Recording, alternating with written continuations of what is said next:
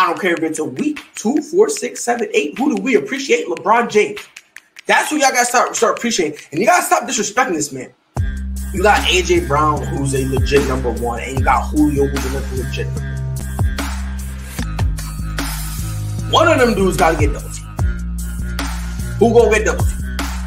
And whoever gets double teamed, the other one gets the ball. I'm saying this with no pun intended, with full of pride. Ladies and gentlemen, welcome to another edition of the Prideful Takes podcast. As always, it's your boy Pride, and I've been waiting for this Friday for a while. The man, the myth, the legend himself, Joe Aguirre, ladies and gentlemen. Let's go in my hand. Oh my God, it's that guy. How you doing, Joe? I'm very excited to be here. I'm so glad, and I'm excited to have you here. I am a Red Sox fan through and through. If you cut if we're talking baseball, you cut my blood, yarn will come out. Like, you cut me, yarn's going to come out. That's how deep I am. I understand you were a Yankees fan. And now the debate is coming up. The Yankees somehow turned it around. I will admit it. Congratulations to them. But now they hold the top seed in the wild card, in the whole wild card thing, right? We are tied, the Boston Red Sox. We are tied with the Mariners for the second wild card spot. And right under us, with just one game behind, who lost a very important season against the Yankees, the Toronto Blue Jays. Each team has 3 games left. Question I'm posing to you, Joe. Which 2 teams are going to keep and have a lock on the 2 remaining wildcard spots? I think it's going to be the Yankees and the Red Sox, and I think that would be super cool. And I like that, they'll play at Yankee Stadium. I think that's what the fans see. And I'll tell you what, right now, the way the Yankees are playing, I don't know that it's going to matter who they stack up against. The team is on fire. The pitching is great. The bullpen's got it all back together. The hitting's been phenomenal. Giancarlo Stanton and Aaron Judge, I think the 2 of them can carry this team to the far reaches of the playoffs. But I'll tell you what, and I said this earlier, and I'll say this again. If you're a Red Sox fan, you should feel really good about this. Even if they don't make and I think they're going to do it, but even if they don't, this is a rebuilding year where you were supposed to be 4th in the AL East. Mm-hmm. And you led that division for a while even. I mean, it was, I knew the Red Sox wouldn't be able to withstand it. I'm surprised they're still hanging. And I'm really pulling. I hope they do it. I really do. I'd love to see Yankees and the Red Sox. I think that would be, and I know Fox feels the same way. It would be the best case scenario. Yeah, I mean, I agree. Now, first and foremost, I'm not a fan of the New York Yankees. I despise them with every fiber of my being. I'm on record saying this. If New York was on fire, there's only one man I'm saving, and that's Jacob deGrom. And the only reason I'm saving Jacob deGrom is because he's not in pinstripes. Well, he is, but in a different type. But at the end, if you really look at it, the Yankees, I'm nervous for the Yankees because they are on fire, but they are now facing their Achilles heel in Tampa. And that's kind of where I'm a little nervous for them, At the same time, Tampa has everything all wrapped up. So there's really no need for them to come out and sweat the game out because they have home field advantage for the rest of the AL playoffs. So it's not like, whatever they can do, it'll be, a whole thing. I know the Mariners, we're tied with them. They're playing the Angels, which I don't think Shohei is going to pitch. So I don't know how the Angels are really going to fare. Again, that's another team that the Angels are really out of contention. So they're not really going to be really trying. And then Toronto's playing the Orioles, who obviously they're not even close to contention at all. But the Toronto's gonna have to sweep, and I see them winning 2-1. I could see that, but in terms of sweep, I just don't see it. I don't know. I just feel like they're gonna have one game where their bats get cold, which is usually what happens when in a series. Like sometimes when the worst team wins, whoever's the better team, the bats just got cold. The pitcher really wasn't there. That happens, And so I don't see Toronto sweeping at all. We play the Nationals, the Red Sox. We play the Nationals, who are completely rebuilding. So that's really the only reason why I feel like we'll be okay. Because again, we're playing a team who I don't want to say they're bad, but they're bad, right? So it's like I'm okay with that. Seattle's playing an okay team in the Angels. So, I mean, maybe they have an opportunity. Then, obviously, the Blue Jays are playing a horrible team. But again, to sweep them, and again, not only do they have to sweep, they have to hope that the Yankees lose and Boston loses too. Or the Yankees and Seattle or Boston. Like, they don't really control their destiny. It's kind of like us. If we win, we're okay. If you guys win, you're okay. And same thing kind of with Seattle. I mean, us to a lesser degree, because we also kind of have to hope Seattle loses. But Toronto has to not only handle their business, but they need to hope and pray that a whole bunch of other dominoes fall in their favor. And I will say this about the Yankees. I feel like the reason they were able to snap out of it was because they got Joey Gallo and Anthony Rizzo. Now, I'm not saying that specifically because of the whole like how they're playing thing. Joe, if you remember, I said the way this team is playing, they needed a shot. They needed a move to be made so that way everyone could understand. When they made that move, it's almost as if the whole team was like, not only do we need to cut it off, but I kind of saw Aaron Judge play a little looser. He hasn't really, it's almost like him and Giancarlo Stanton. There's really not that much pressure on them because how they've been playing them the whole year. If you can neutralize those two, we'll sleep good at night. But now you got Joey Gallo, who yes, he does strike out, but he can still put the ball in play. Anthony Rizzo, who's a premier first baseman offensively and defensively. I feel like those two guys help. So even if they played a little bit below average, I just feel like the acquisition of them kind of sent a shock to everybody where they were like, we need to step up. And before I let you go, Joe, I got a comment. Jose Roman, he said, Red Sox are cold. I don't see them sweeping. I don't think we'll sweep. I do see 2-1. I genuinely do. Maybe I'm bugging, but again, it's the Nationals who are blowing everything up right now, Joe. I think the Red Sox are going to be fine. I think they're going to win the requisite 2 games to get in here. The Yankees will win their 1 game. Here's an interesting thing because you brought up the Yankees nemesis. You were talking about the Tampa Bay Rays. Let's talk about how identical these 2 teams are. Batting average, 239 for the Yankees, 241 for Tampa. ERA, Yankees 371, Tampa 370. Home runs, Yankees 221, Tampa 216. It's frightening. On base, 324, 320. It's the Yankees' problem against Tampa is one thing, and it's one thing only. It comes down to fundamentals. It comes down to an error here, an extra out there, an unearned run here, and that's what spells the Yankees. The Yankees have played in 88 games decided by 2 runs or less. It's the most games like that in baseball. They have the highest winning percentage and the most wins. And so they were top 2 in that. This Yankee team's not a bashing team. It's starting to become one. That was never the reputation. Yeah, this past month, we've seen multiple 5 home run games from this lineup. I'll tell you what Gallo and Rizzo did for the Yankees. Those acquisitions serve to function as 2 things. Number 1, we're all in. Yeah. In sell.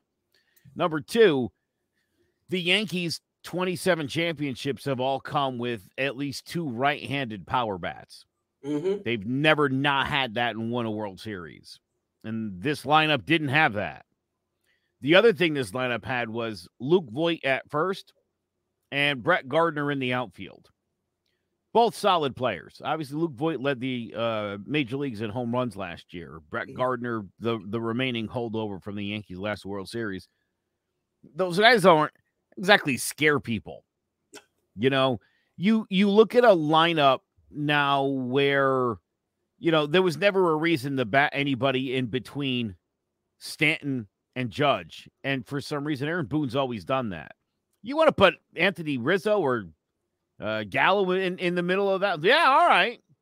That I'm fine with, especially if somebody's hitting behind them. The Yankees lineup is deep, and that's been the best part of it. The other thing about Joey Gallo is because he's hit a lot of home runs for the Yankees, but he hasn't really hit. He has walked a ton, and he's hit some clutch home runs. He has some big hits for him. But that's been the thing about this lineup. Stanton and Judge are striking out about on par with what they normally do. Not more, not less, just about where they're supposed to be. Gary Sanchez, and you know how I feel about the Kraken. Yep, I know how you feel. Mean, he has persevered. He's put together a really good season. He's had some woes behind the plate, but for the most part, he's been able to buckle down, and that was important. I said earlier in the year, look, if Gary Sanchez doesn't get right, this team's not going to get right. This team's not making the postseason with Kyle Higashioka behind the plate. Just not. That's not how baseball works. There's no way. That guy can't be an everyday catcher. Listen, a few years back, the Yankee fans were fantasizing about Austin Romine. He should start more.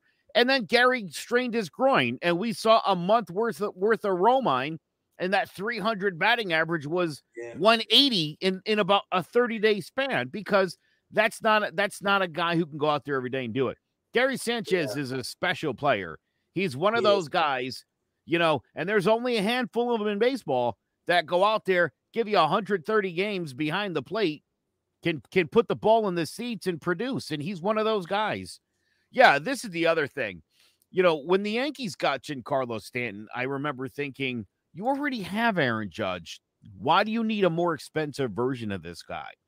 And if you look at the two guys together, the numbers are very on par. Judge is actually having a slightly better year than Stanton. But yeah, listen, when Giancarlo Stanton is healthy, he's the kind of guy who can carry a team on his back. People forget in 2018, guy played 155 games that year, and he spent most of that season hobbled, only playing on one good leg, and he carried the Yankees right into the postseason. I've never been down on Giancarlo Stanton. It stinks when he's hurt, but that's life. Yeah. Everybody gets hurt. Mike Trout gets hurt. Mookie Betts gets hurt. Clayton Kershaw, Max Scherzer. These guys are always hurt all the time. Yeah. It's only when it's our guys where it's like, oh, this guy's always hurt. What a bum. Give me a break.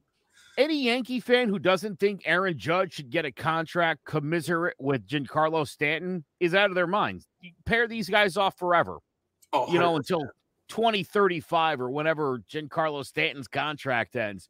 Right. They're great players, but this has been a great reminder. And Jose Roman, thank you for bringing it up. This has been a great reminder of what a great player Giancarlo Stanton is. And this recent run of success by the Yankees, they've won 8 of 9. It's mostly been the Judge and Stanton show. Yeah, 100%. It has been for the most part. It's like, I will say this, because you brought up Austin Romine. It's kind of funny. The only time I ever think about Austin Romine was when he thought he could beat up Joe Kelly, and he got pieced up when he tried to charge him. 100%, I would say this in my dying breath. Joe Kelly won that fight. I don't care what anyone says.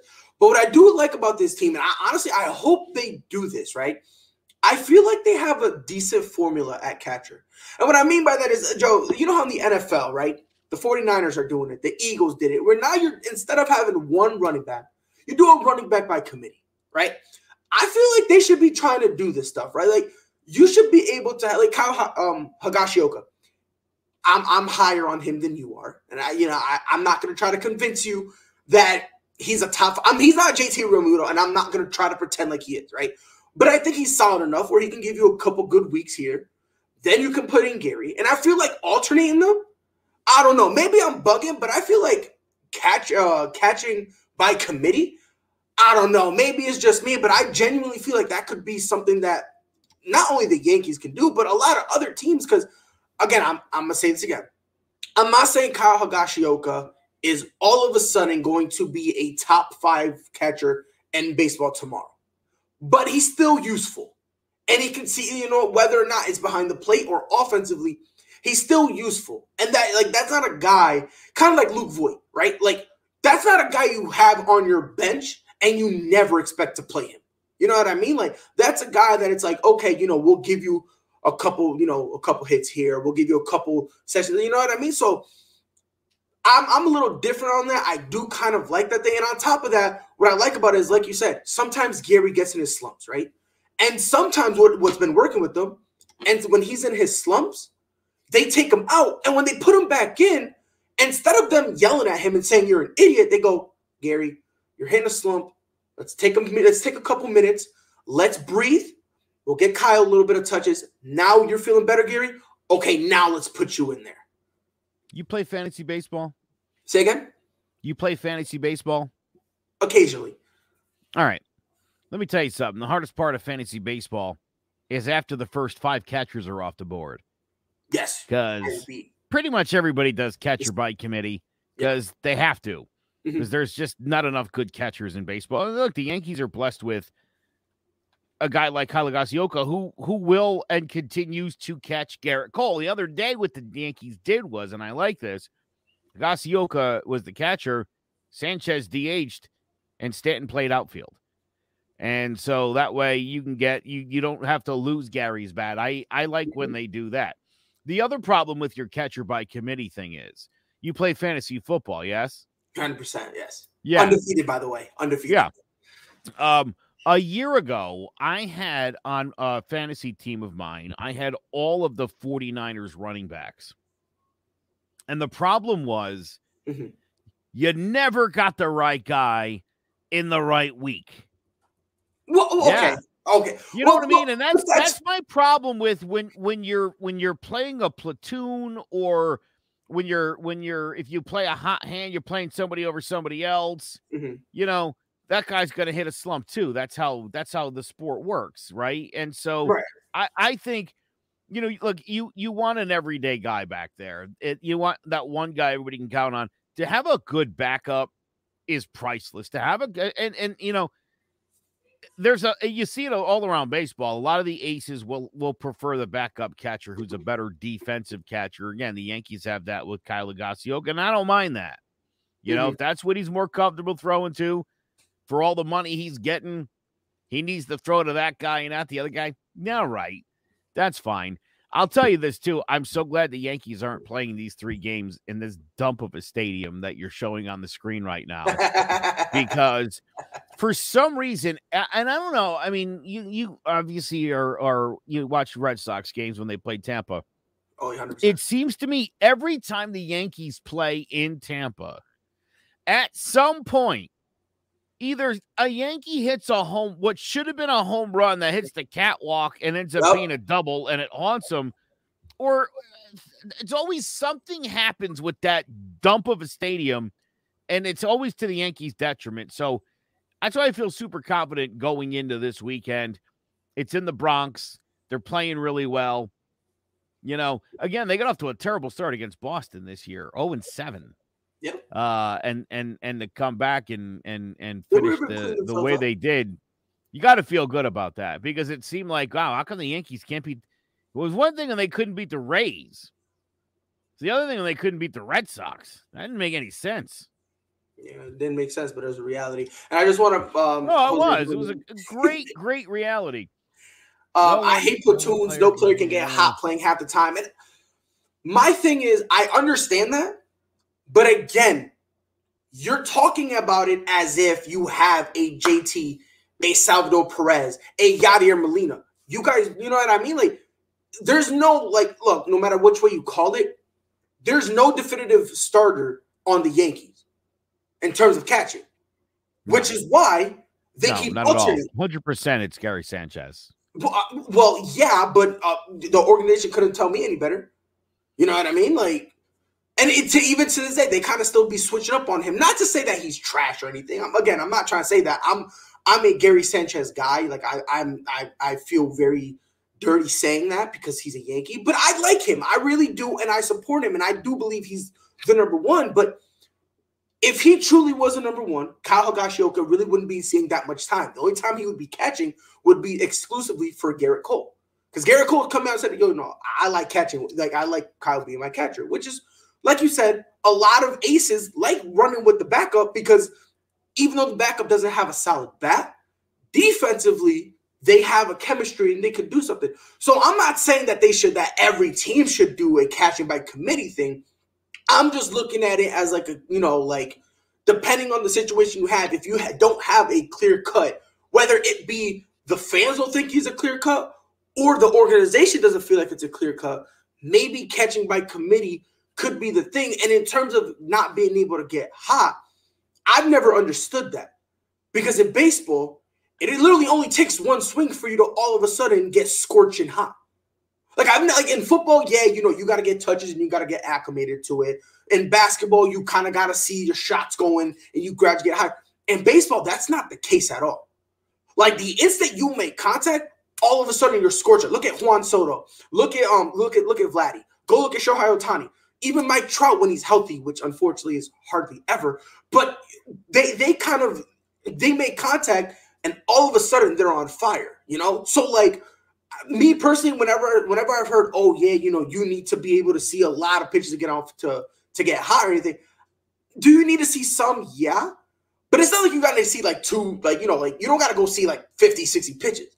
You know what I mean? You only really got to see about 10. And once you make contact, you're pretty much, again, Joe, if I'm wrong, let me know. Check me, please, feel free. But I feel like in baseball, once you get that good hit, you're basically already on a roll. Before it, regardless if it's a single, double, triple, or homer, you're going. You know what I mean? You're on fire. Yeah, well, I mean, it really it's about getting your timing down, and for some guys, yeah, I mean, you can get hot quick, and that's the whole thing.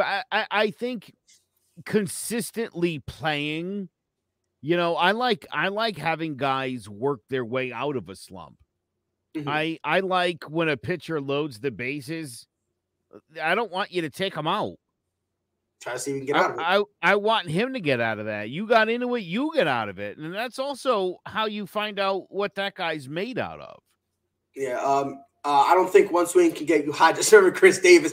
That's completely different. Like, Chris Davis was like, he was over. Like, Baltimore started him because they had no other option.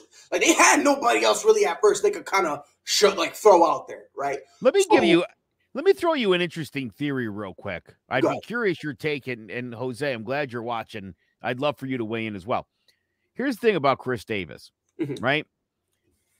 White guy first baseman. Yeah. He's a free agent. Baltimore throws him a long-term deal for a ton of money. What do they do with Manny Machado? They sent him packing. I'll be honest. Now, hold on. Not even because I can give you. I'll give you more examples. All right. All around baseball, you'll always see this. The Twins got rid of Justin Morneau so they could move Joe Mauer over to first base.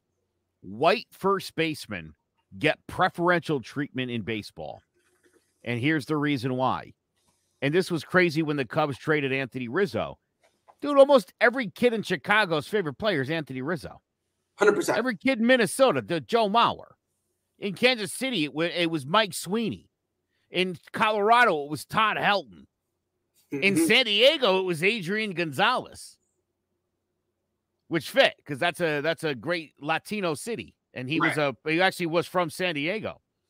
And it's always been a weird thing to me where a team will always tie up that white first baseman at the expense of talented Black and Latino players.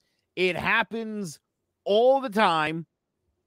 And to my favorite example of where it went totally wrong was them investing in Chris Davis and then not being able to afford Manny Machado. I will say this before I give my thoughts on that, because that is kind of funny. I would have gotten rid of Manny Machado too. Not because he's horrible, but his entire stay in Baltimore, the guy was the definition of toxicity. Like, the guy was, and honestly, I think it just had to do with losing. You know what I mean? Like, because I feel like if you're put in a situation where all you're doing is losing, you're going to get mad and you're going to be toxic because I'm losing. You know, like, if I'm a player on the Minnesota Timberwolves, we are losers. I'm now referred to as a loser. I don't want that. If I play for the Marlins, I'm holding out because I'm the Pittsburgh Pirates. Like, So I feel like that's really what it was, because after he got traded, when he went to the Dodgers, he really wasn't that bad anymore in terms of like. Think about this too. After the games, another loss. Who'd they come talk to? Were they talking to Chris Davis? Nope, Machado. Or were they talking to Manny Machado? Machado, because they knew Machado was going to give them a reaction and it would give them something to talk about afterwards. But to touch on your point, I feel like the reason was because at that time, people, like, for instance, if I ask you, like, let's say go like, 7 years ago, who was like the aces in the league, right? A lot of people would say Max Scherzer. A lot of people would go out and they would say Clayton Kershaw, right? Like, those are the guys. Nobody, if you never lived in Miami, you never mentioned Jose Fernandez, who before he passed away was I don't care what anybody says, he was an elite pitcher. He was one of the best in the game. Maybe it's just me desperately looking for a guy that I kind of liked, and I kind of liked his swagger and whatnot. And I was cool with him, but more times than not, and it's just because if you really look at it, when you think of baseball, who do you think of, Joe? Like, hey, if I say baseball, who do you think of? Who do I think of? Yeah, who do you think of? Right now, the first guy that pops into my head is generally Aaron Judge. So Aaron Judge. Okay. So nowadays, now that we got guys basically like you can say black because of Jazz Chisholm, because that kid is phenomenal. I really do like him. But not only that, but like a lot of minorities are kind of trying to, come and take over and whatnot. Well, take over is like the bad way of saying it. But, now you're trying to, you're seeing more. Now it's like the fans are starting to accept it. Because before, if you would say that, guys like a few years back, and here's another one, Adrian Beltre got let go for Kevin Youkilis. I know that's third, but it kind of fits that. Yeah, I mean, for the Red Sox, yeah, we let him, which honestly, that didn't bother me because I didn't think Adrian Beltre was really going to stay with us. I've always felt like that deal was a rental. Like I never really thought he was really going to stay with us. So I was kind of like, they kind of had it back. It's fine. But when it comes to that theory, I always felt like when you hear baseball, like for instance, if you hear like the three biggest sports, right? It's basketball, which people usually think African-American. It's football, which for some reason people consider football the melting pot. And then baseball was always considered white, which is weird to me because I've always considered baseball the melting pot because, you got guys literally from everywhere. Like in the Dominican Republic, the Dodgers set up Campos dos Palmas down there, and that's how they found Mike Piazza. You know what I mean? I'm like, like they're setting up camps, like, in like third world countries, so to speak.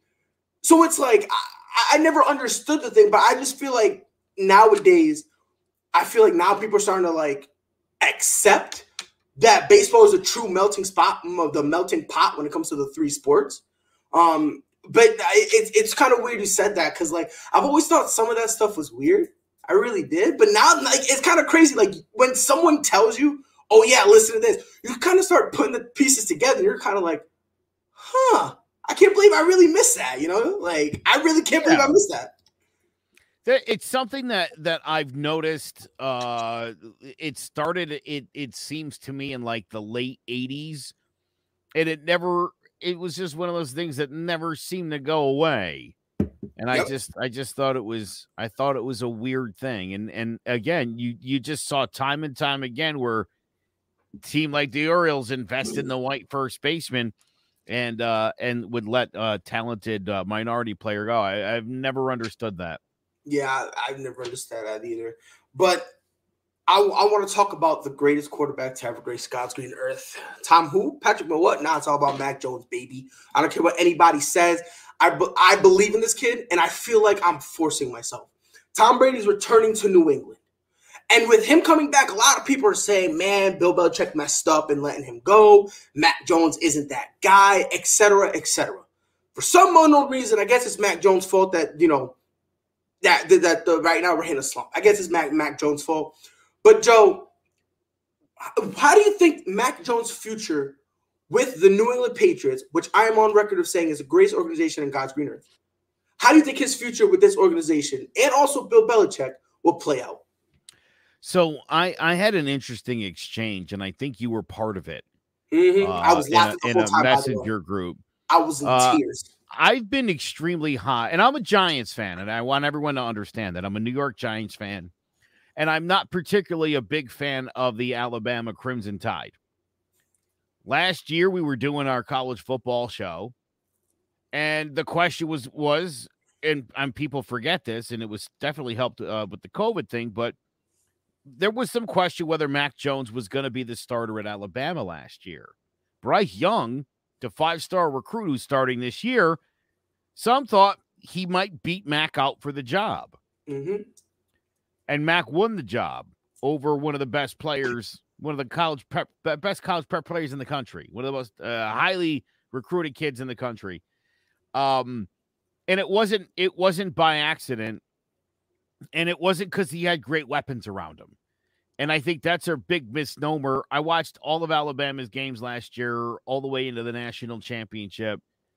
I think Mac Jones is tremendous. I think his accuracy is something that cannot be taught. Nope. I think his touch is off the charts. Now, you could say, well, look at the talent he had around him. Here's the question I always ask people. How many times did you see Devontae Smith lay out for a catch last year? Never. How many times did you see Mac Jones overthrow his tight end who had to make a diving catch into the end zone like I see Baker Mayfield do week after week? Never. Mac Jones has something. Now, people go, oh, Justin Fields and Trey Lance are more talented, and Trevor Lawrence is more polished, and Justin Wilson more athletic. Doesn't matter. This isn't a talent show. Mm-hmm. It's football. It's winning games. Mac Jones is exactly the kind of quarterback that Bill Belichick likes. And it's just natural to say, well, Mac Jones is no Tom Brady. Let me tell you a couple things about Tom Brady, just so everybody's clear. No, Tom Brady was a 6th-round draft pick for a reason. Okay? The Patriots were strongly considering not drafting Tom Brady in the 6th round, but instead Tim Rattay. So listen. By the way, how long has Tim Rattay? Like, how long was he in the league for? I just want to throw that out there. I had to look him up on Wikipedia today because I was so curious as to how things worked out with Tim. He got around. He played for the Buccaneers and a few other teams, but the last team he's listed as playing for is the Las Vegas Locomotives. I don't even know what that is. That's got to be like an XFL or like a fan-controlled league thing or something. Some kind of semi-pro team or something. But right. That's how close it was. That's how close it was for Tom Brady to never have existed. Because if he would have gotten drafted in the 7th round like Rattay did, he would have sat on the bench for a couple of years before he started signing as a backup 3rd stringer elsewhere. Probably. Okay? So I'm of the belief that Belichick made Brady. Bill Belichick had rings before he met Tom Brady. Okay. Bill Belichick was, I would say, when he became the head coach of the New England Patriots, he was the best defensive coordinator ever. So he had already conquered that. Then he became a head coach, and he had an experience as a head coach previous in Cleveland. Didn't go well. Right. It went awful. Horribly. Then he took the Jets job for about an hour. Like, for no reason whatsoever. There was no reason to think when Bill Belichick took over this franchise, just like when Joe Torre took over the Yankees, there was no reason to think a dynasty was forming. Nobody thought that. So, again, I will say it was Belichick who built the system. It was Belichick who created Brady. Now, how Tom Brady became the greatest quarterback of all time, well, that's the Tom Brady story. He's amazing. And the things he's done are amazing. But week in and week out, Bill Belichick, to me, is the best coach in football. Yes. I've felt that way every year since 2000. And just because Bruce Arians won a championship or Andy Reid finally figured some things out and he got the best quarterback currently in the league, all of a sudden he's a genius. I don't buy it. Neither do I. Okay. I'll tell you what, I think on Sunday night, I think Belichick finds a way to lose this game, but not in an embarrassing fashion. I think you're looking at a touchdown kind of a game between the Patriots and the Buccaneers. Yeah. I think the Bucs will win the game. I think the Patriots will not be embarrassed. It'll be a good showing. The guy I feel bad for is Mac Jones because no matter what Mac does, it's just going to be Tom Brady comparisons for him. And I'll tell you what, I didn't like the 51 throws last week. That's a recipe for losing. Don't get down quick, obviously, because you don't. I mean, Trevor Lawrence throwing 50 times. Justin Fields, when these guys, Wilson throwing, you're not going to win those games. These guys need to be able to game manage. You need to get your running game going. I still don't know why the Patriots haven't started pounding Damian Harris. I mean, he's such one of the greatest running backs ever to play in Alabama. I mean, my God, let's go. Let's get this kid moving already. You'll only make things easier, but I think the Patriots defense is good. I think they're going to have a really strong showing against Tom Brady this weekend. And for all the hype, I really do think I said it before the draft that I thought Mac Jones was going to end up being the best of the group. And again, when I say that, that doesn't mean I think he's the most talented. I'm sure when Justin Fields starts, he's going to do Lamar Jackson kind of stuff. That's great. Yep. And I think when the Jaguars get it figured out, I think Trevor Lawrence would be a fine quarterback. I don't know about Wilson and the Jets. I don't think nothing in there will ever work. And I'm sure Trey Lance will be a great piece. I think Mac Jones is in the right place with the right team and the right coach to have a whole lot of success for a really long time. And like I said, the way he gets balls where they need to be, you can't teach that. That's not something you can teach. You can either do that or you can't. And this kid can do it in his friggin' sleep. The other thing is he's a really, really smart guy. He's got a really high football IQ in addition to just having a high IQ. Yep. He knows how to check down. I mean, he really understands things better and faster than most of the people around him.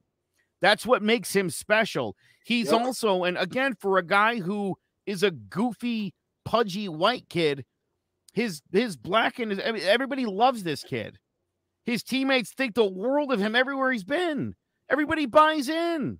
No one has a bad. Cam Newton loved the kid, for crying out loud. I'm gonna put it to you this way. And Cam knew he was losing his job at some point to this kid, and they got along. 100%. Look, this kid is like a Tim Tebow who can play. Like, and that's the best comparison I can get to this kid. Like, and by the way, for all the people who say, "Oh yeah, he's not as talented as Justin Fields," those are the. And this is why I was laughing, because when you were referring to that thing, I was laughing because that just shows how little credibility you have. Because they're the same people who say Tom Brady is better than Aaron Rodgers, but Aaron Rodgers can run faster than Tom. So don't give me all this notion about, oh yeah, well he can. It's like, no, you can't give me that. Because then if I ask you who's better, Aaron Rodgers or Tom Brady, those same people will say Tom Brady. And Tom Brady, the only player I've ever seen slower than Tom Brady was Peyton Manning. And I'm pretty sure the only reason Peyton Manning was that slow was because he was old as bricks. Like when he did that sneak touchdown for the 1 yard line when he was with the Broncos, like, yo, to this day, I still don't know how he did it. But look, I was like, look, this draft will be a success as long as we get one of two guys, either Justin Fields or Mac Jones. I was like, look, Trevor Lawrence, I was like, it's fine. He can go there. I was like, I don't know why the Jets are taking Zach Wilson, but frankly, I don't care. I want nowhere. I don't think Zach Wilson's going to be as great as everyone is hyping him up to be. I think he'll be solid, but I just don't see this, oh, my God, this guy's a playmaker. Yeah, because he makes plays for the other team. I don't want to hear anything. I don't know that he's going to be any better than what Sam Darnold is or may become. Exactly.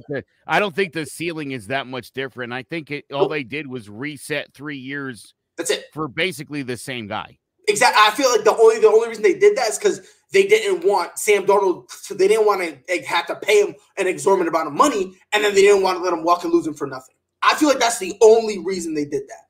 So when I look at Mac Jones, like you said, this kid's got accuracy, poise. This kid is getting hit and still delivering the ball. Like, that's stuff that, like, not a lot of guys in the league can do when you're getting hit. This kid is basically not only shuffling out the pocket, and he's pointing at Jonnu Smith and telling him, yo, run a different route. And he's pointing at the routes to the wide open part of the field where he can deliver the ball. Same with Hunter Henry, Nelson Aguilar. Like, bro, he is a rookie doing this stuff. And, like, the stuff he's doing is stuff you can't teach. That's not stuff that you can, like if I go and I get a Baker Mayfield, I can't make Baker smarter. You can't. You really can't. Again, I love Baker Mayfield. I'm a Baker guy. I think him and the Browns, I think that's a perfect match right there. But not only him, Trevor Lawrence. Trevor Lawrence isn't smarter than this kid. He's not, and you can just tell by the way they play because there's still some plays where I see Trevor Lawrence trying to force it. I don't see that with Mac Jones. Every play is almost like, okay, this is the best thing I should do, and this is what I'm going to do. And it's like you don't really see that. I'm going to tell you something, Joe. My heart was broken because, like I said, my number one guy, I was like, we got to get Justin Fields. If we get Justin Fields, we'll be okay. Then the Bears traded up just so that way. By the way, Matt Nagy does not like Justin Fields. I think Justin Fields slept with his daughter or something because he doesn't like him. Because now all of a sudden, we think Nick Foles could be the guy. Fam, he wasn't the guy for you. Like, what are you guys doing, right? But I'm going to tell you something, Joe. When we drafted this kid, I'm going to show you the moment, Joe, I fell in love with this kid. The 6-time world champion New England Patriots select Mac Jones. I'll finish the sentence for him. Oh, yeah! It's Austin! Stone Cold! For God's sakes! That power walk made me fall in love. Instead of screaming Stone Cold, I'm screaming Mac Jones. It's Mac Jones. I fell in love with that kid immediately. And I was like, bro, I'm telling you, bro, like when I saw that's the first thing that came in my head, right? And I'm like, I just like this kid. Like he's an out of shape kid. And like he looks like he does it. Like if you real quick, you see him in the park, you think he's there to play chess. That's what he looks like. And then you see him on the field. And the kid is playing chess on the field still. And it's like, I don't understand the hatred for Mac Jones because you're like, oh, yeah, Trevor Lawrence has a better arm. Okay, he's got longer hair as well. Does that mean he's better? No. Like, oh, yeah, well, Justin Fields can run more. I love Justin Fields, bro, but he did all that to what? Have more sacks than he had completions? Like let's really have a conversation here and understand that, like, this kid is a rookie. See, the problem is, Joe, a lot of people nowadays are casuals, right? They expect every rookie to be a Deshaun Watson. They expect every rookie to go on a tear like Baker Mayfield did his rookie year. They expect guys to be like Patrick Mahomes, where the instant they step on the field, boom, they're gone. It's like all of a sudden you're witnessing, oh my God, it's a great. That's not how it always goes. That's not that, like, to act like that's how a lot of times it's like you said, a Tom Brady where a guy has to sit and then he comes in and then you can see the progression. Like an Aaron Rodgers, like a Ben Roethlisberger, where you see the progression and it's not just they step on the field and all of a sudden the next day they're the greatest thing you've ever seen in your life. There's a progression. And when people don't understand that, and I'm like, bro, at the same time, this is where it kind of drives me nuts. This is week 4. This is week 4. Like the same people who are telling me to give up on Mac Jones are the same guys who are crying when their team won week 2. It's bonkers to me, Joe. It's like, look, Mac Jones is going to be I'm going to call him a great quarterback. I think he's going to be a great quarterback. And again, like you said, Joe, he's got things you can't teach. And he went to Alabama, so he knows how to control the line and shift the line. Like name me one rookie who knows how to do that. Have you seen Justin Fields do that? Have you seen Trevor Lawrence do that? Trey Lance has gotten a couple snaps, so I'm going to take him out because that's not really fair to him. But have you seen Zach Wilson do it? No, you haven't seen any of the rookies really do that. And frankly, there's not that many rookies who come in and do that, period. So forget the class, period. There's not really that many guys who come in. Look, Cam Newton, like you said, knew he was going to lose the job to the kid and would still dap him up every time in practice. Let that sink in, Joe. Let that sink in. You're going to replace me, but I'll dap you up and smoke a couple cigars with you. Like, you know what? So it's like, I just don't understand it. People want to blame Mac Jones for the position we're in. I'm like, no, you don't really have to blame him because this is what happens. When the dynasty is over, what happens? A lot of times you kind of hit a patch. You know what I mean? It's not like, again, you're not blessed where you can go from a Brett Favre to an Aaron Rodgers. That doesn't happen all the time. A Joe Montana to Steve Young, that doesn't happen as much as people wanted to see. So when the dynasty's over, you're going to hit a rough patch. And that's fine. When Mac Jones, I'm going to say this right now.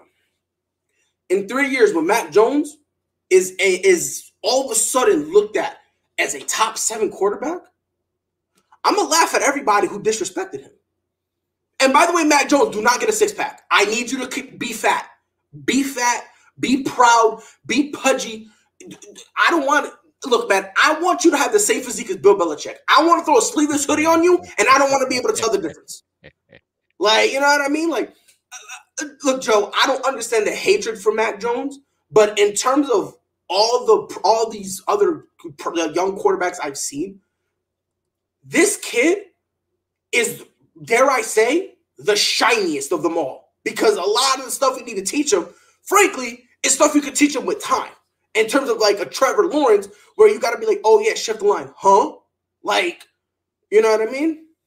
I did not watch the game against the Saints, but I did watch the game against the Jets, and I did watch the game against the Dolphins. The Saints was horrible.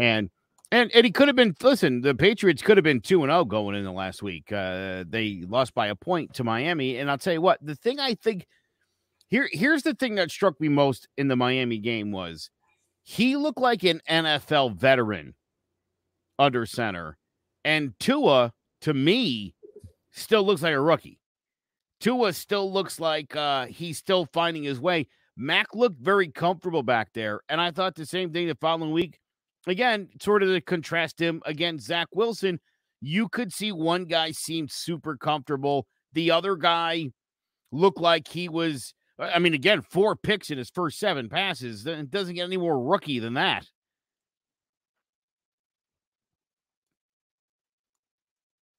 I'm muted. But I just think that really comes with I just think that Alabama kind of primed him. Because, again, like you said, a lot of people didn't think he was going to start.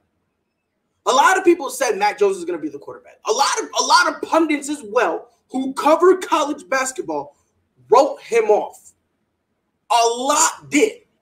So now when he goes in there, and again, what I liked about it is when that whole situation happened, he did not harbor any resentment.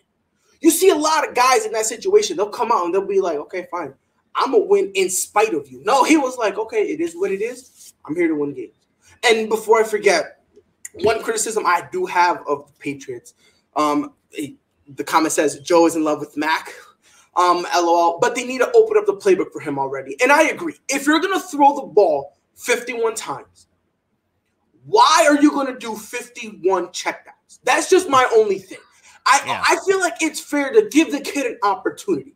And this is my logic with that, Joe. We're not going to win the Super Bowl this year. We're not winning the division this year. Heck, our ceiling is second. We're fighting Miami for second. You know what I mean? Obviously, we're not going to be worse than the Jets, but right now we're fighting for second. So it's like, let's see what you got. Crack open with the kid. Give him a couple opportunities to go, okay, look, Mac, Jonnu Smith's going to run a little deep one. If you're comfortable with him, hit him. We got Nelson Aguilar on the other side. He's going to run a straight fly. He's going to try to burn his defender. Try to hit him. If you're not comfortable, we'll have Hunter Henry here shallow and hit him if you want. But just understand, we're going to give you the opportunity to hit these guys deep. And if you want to, go ahead. The very few times they let him throw a pass over 10 yards, this kid is dropping dots. Joe, I feel like I'm playing Madden with this kid, bro. Like, the dots he drops, it's like, wow, like, and consistent, too. Like, bro, you're a rookie, and you have over, if I'm not mistaken, he's like 67% completion percentage. And people want to say, oh, yeah, it's all checkdowns. But there are some that he's getting hit, and when he's getting hit and getting dragged down, this kid is doing sidearm action and he's hitting guys in the pocket. He's doing the type of throws that if Patrick Mahomes made him, people would be sucking it, and ESPN will be playing it on repeat. But because it's Mac Jones, heck, if Justin Fields was doing it, they'd be hyping him up. But because it's Mac Jones, they don't want to give the kid respect. And I'm telling you right now, look, man, Bill Belichick, if you trade him, I'm going with him. I'm going with Mac Jones wherever he goes, bro. Like when LeBron went to Miami, I wasn't a Miami Heat fan. I'm a wherever he at fan. That's how it was with me. And that's how I'm going to be with the greatest quarterback of all time, Mac Jones, Joe. That's how I'm going to be. I'm with you. I tell you, I think this kid's really special. I think people have just continued to underestimate him, and that's fine. You know, he's going to take this season and he's going to grow and he's going to learn, and it's going to make him more dangerous going forward. You know, that's the scary thing about this guy is that he's only going to get better. He's already extremely accurate and very poised. Like you said, stands in the pocket, takes a hit, makes his throw, and he's just extremely accurate. If you look at Trevor Lawrence and Justin Fields and Zach Wilson, look at their completion percentages right now. Everybody's under 60%. Mac Jones, the only guy that's hitting like he was hitting in college, you know. So yeah, 100%. I mean, he's a good guy. He's gonna be a great player. But from one Jones to another, I don't know why I'm punishing myself by talking about this guy. Jon Jones decided to mess up again for the 8th time. And I swear, Joe, he is like the Josh Gordon of the UFC community. It's wild to me. He got arrested for an accusation of domestic violence. And ironically enough, his fight with Alexander Gustafsson just got inducted into the UFC Hall of Fame. That same night, he's on his shenanigans. I don't know what to do with this guy. Joe, holla at me, man. What's your gut reaction? I'm a huge fan of Jon Jones. I love this guy, and I, for the life of me, don't understand why the people around him, obviously his wife is afraid of him, and you know, now we know why. You know, John's biggest enemy, John's biggest challenge is himself, and it kind of always has been. And it's funny, you mentioned he's been in trouble like 8 times, to the point where Dana literally said, we can't bring this guy to Vegas even for a few hours. And it's true. And apparently we actually have that audio clip too that I'm gonna play in a little bit. Oh, good. Yeah. I mean, you know, here's the thing. Dana doesn't generally talk out of school about people.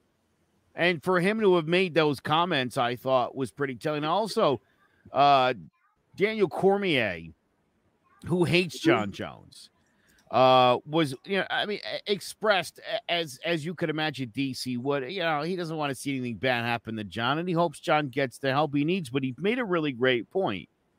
This kid won the championship at 23. He's been in trouble a whole bunch of times. Nothing sticks. He's like John Gotti, this guy, the Teflon Don. Every time Bones does something, it's a little community service. It's a check, and he's on his way. Mm-hmm. And so, not to cut you off, Joe, as soon as that happens, he comes back to work, and they immediately try to reward him and give him back his title. Like, for instance, like I guarantee you, this whole thing is gonna get whatever happens. He's probably not gonna serve any jail time, and Dana White is gonna go, "You're back, all right, great. We just had the interim fight. You're next." Yeah, well, you know, this is the thing, and this is the unfortunate thing that happens in sports when you're really great at something. You know, you have to literally murder your wife and a waiter to become like a sports pariah. Toleration matches production, and right now his production's up here, so the tolerance matches. You know, listen, Kareem Hunt, you know, think about his situation. If Ray Rice wasn't averaging 3.3 yards a carry when he slapped his wife, I bet you he would have been back. 100%. That's how the NFL works. Ben Roethlisberger has had 3 different people accuse him of rape during his long career. He's been accused of rape more times than he's been to the Super Bowl. 100%. That's a Hall of Fame career as both a sexual predator and a quarterback. Yeah, 100%. Look what happened with Kobe. Look, I don't mean to be mean, but look what happened to Kobe. If Kobe's averaging anything under 20 points, the Lakers are cutting it. So yeah, listen, if Rick Fox would have raped somebody in Colorado, Rick Fox would have gone to jail. That's it, 100%. 100%. There's no debate. There's no debate. It's Kobe. He could rape, can't he? People seem to be like, well, who wouldn't want to get raped by Kobe? Like, what a ridiculous thing to say. And let me just say this, since you brought it up, I never got over that thing about Kobe Bryant. Neither have I. I never let it go. I literally hated him to the day he died. And I heard some things after he passed that made me feel better about Kobe. Mm-hmm. And number one was that he was trying to invest in the WNBA. He was trying to make that a thing. And partially for his daughter, I get it, but for the betterment of women in general. And he wanted the women to get paid better. And I thought, I like a Kobe Bryant who's a little more aware that there's other people on the planet besides himself. Right. And to do something special like that for women, like that, restored some faith in me. And I for my sake, in my opinion on the man, I hope Vanessa Bryant follows through with that Kobe cash and fulfills that legacy, because that's kind of the one thing that I'm harping on, and I hope it happens, because I'd like to square up with Kobe once and for all. Yeah, she did say, well, she hasn't really spoken that much publicly, but she did say she was going to continue that. And I heard things that she's trying to start a foundation in memory of him, so that way the money can go to like female sports. So I do believe it's going to go up. But before I let you continue, Joe, the whole thing with Dana, I have it. It's about 30 seconds long. I'm about to play for you to hear what the great Dana White had to say about the situation. It's hard to bring this guy to Las Vegas for any reason. The city is not good for Jon Jones. And here we are again. What was your reaction when you first got the news that there had been another incident? It's like it's not even shocking anymore. It's when we bring him here, it's almost expected. You know, you can't even get him in Las Vegas for less than 12 hours to induct him into the Hall of Fame. It's a problem. You know, this guy's got a lot of demons, man. A lot of demons. The part for me that was most telling in that entire thing was when he said, and this is where I kind of got to blame Dana some. When you invite him here, you almost expect it. At some point, if you expect that, why bring the man there? Am I holding Dana too accountable? Because personally, it's like if I know there is a part of this town, because I live in South Carolina, if there's a part of this town that's very dangerous, right? And women are likely to get raped there, right? I am not gonna tell my wife to go to that side of town to pick me up a thing of milk. I'm not gonna send her there, because in my mind it's like, well, there's legitimate chances it could happen. Is there any way we can avoid it? Oh yeah, either I send her somewhere else or I go myself. So it's like, Dana, you knew this was gonna happen, and you still let him come. He does this stupidity, and then again, this is just a vicious cycle. Dana White always says this stuff about how many times did he say Jon Jones will never fight in the UFC again, Joe? Almost as many times as Jon Jones has popped. You know what I mean? Like, yeah. So it's like like he always says that, and then he brings him back and goes, you know what, John? I didn't mean it. Get on over here, you little rascal. And it's like you said, what DC said. Jon Jones only gets a slap on the wrist. He gets a slap on the wrist. He goes, hides for a couple months, and then all of a sudden, Dana White goes, boom, Jon Jones is going to fight again. And then people are like, oh, man, I can't wait to see him because it's been so long. And it's like, but do we really need him, though? Like, I'm under the – this is my thing. And maybe I might come across as a hater. If we could survive without Conor McGregor, who arguably is one of the best trash talkers in the history of the game, If we can survive without him, I think the UFC can survive without anybody. If we can survive without George St. Pierre, who I believe is the greatest overall fighter in the history of the UFC, I think you can survive without without Jon Jones. If you can survive without, at the time, who they were hyping up as the greatest female mixed martial artist in the history of mankind, Ronda Rousey, if you can survive without her, if you can survive without Chris Cyborg, heck, if you can survive without Amanda Nunes, because remember, people don't like to talk about this. Dana White and Amanda Nunes have not always been buddy-buddy. Let's stop. Let's stop pretending like the UFC was giving her respect when she deserved it. They were treating her like poo-poo before. And now look at her. And I believe, and I say this with every fiber of my being, and I mean this, Amanda Nunes is pound for pound the best fighter on the planet right now. I don't care what anybody says. I'm glad they finally changed and put Kamaru Usman up there. Thank God. I appreciate it because I was sick of seeing Jon Jones at number one. But I believe Amanda Nunes, it should be the first female ever to be on that pound for pound in at number one. You know, but if you can survive without all these fighters, what on God's green earth makes Jon Jones so special? Like, what am I like, bro? Fedor in his peak, Dana was, excuse my French, was shitting on. Who people thought at the time was Fedor Emelianenko at the time, people considered was a pound for pound best fighter on the planet. Dana White was poo-pooing on him. So it's like, in my thing, it's like I think. Joe, I don't know if you watch wrestling at all, but Vince McMahon, he likes big, sweaty men. I am pretty sure Dana White is a long-distant cousin of his, and he likes the same thing, because I'm pretty sure that's what it is, because maybe it's just me, Joe, but I just do not understand this weird obsession, this weird infatuation with Jon Jones. I think Jon is he really is great, and I do think, you mentioned Georges St. Pierre. I personally think that Khabib Nurmagomedov is the greatest of all time. But any of the people you mentioned could be in the conversation, and Jon Bones Jones certainly is in the conversation.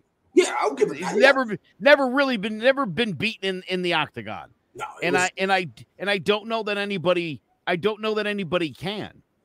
It's kind of funny how you said that, because he has one loss. He does. But it was against Mark Hamill, and it was because of the whole elbow thing. It reminds me, I forgot where I saw this from. Brandon Schaub was talking, and he was saying how Mark Hamill was like, we'll rematch or whatever, and Mark Hamill's deaf, right? And then they made a joke, which I laughed, and to this day, I try to find the clip because it makes me laugh. And Brandon Schaub was like, yeah, Mark Hamill went up to Jon Jones, he goes, we'll rematch. And Jon was like, kid, I'm gonna fight you, bro. And then Brandon Schaub was like, this kid, so he's like, what? You want to lose your freaking vision too, bro? Like, what are you doing? And every time, it was the Joe Rogan Experience. That's where it was. It was on the Joe Rogan Experience. And oh my God, every time I see that, I laugh. But you do have a point. If you want to call him the greatest of all time, I'll disagree. But that's not going to make you look stupid. That's not, you know what I mean? Like, if you can look at me and say, with all due respect, if you tell me Tito Ortiz is the best, I'm going to say, yeah, 100%, I'm not talking to you. If you try to tell me Chuck Liddell is the best, I'm going to look at you and say, look, fam, why are you talking to me right now? If you come up to me and say Ken Shamrock is that dude, I'm going to say, yeah, if he's that dude, then there's that door you can get out, because I'm not talking to you when it comes to this stuff, But I will say, it's fine that, Jon Jones is up there, but at what point? Let me ask you a question. Because this is where I drew the line. They had to move a whole event to another state for this dude. Joe, they're not even going to do that for Conor McGregor. I don't think they'll do that for Conor McGregor. Is there anybody in the UFC that would do that for outside of Jon Jones? No. No, you know what? Here's the thing. Go ahead. That's sort of part of the problem, is the catering, the acquiescing to everything that and like you said, as soon as Jon's eligible, he's in the ring again. It's the enabling of Jon Jones by Dana. Daniel Cormier also pointed out Jon Jones has gotten in trouble in Albuquerque, in New York, and all points in between. So it isn't even just a Vegas thing. So Dana, Jon Jones thing. Spare me a little bit. There's no reason why Jon Jones shouldn't have had somebody from the UFC joined him by the hip. I had to, yes. Yeah, I got Dana on a wire here, bro. We're not going to a strip club. You're not doing cocaine right now. You're going to have the most boring night in Vegas possible. We're staying in with the wife and kids, and that's that. And that's if you don't want to happen. And if you don't want to stay in with the wife and kids, no problem. Guess what? We're going to fly in, accept the award, and we're going to fly out. Because they ain't going to do nothing. But because you did bring up a good point on how Jon Jones needed help. And that was said in the group chat that we're in. And Jared Jones, who on Saturdays, he's with you on the Throwing Jabs podcast.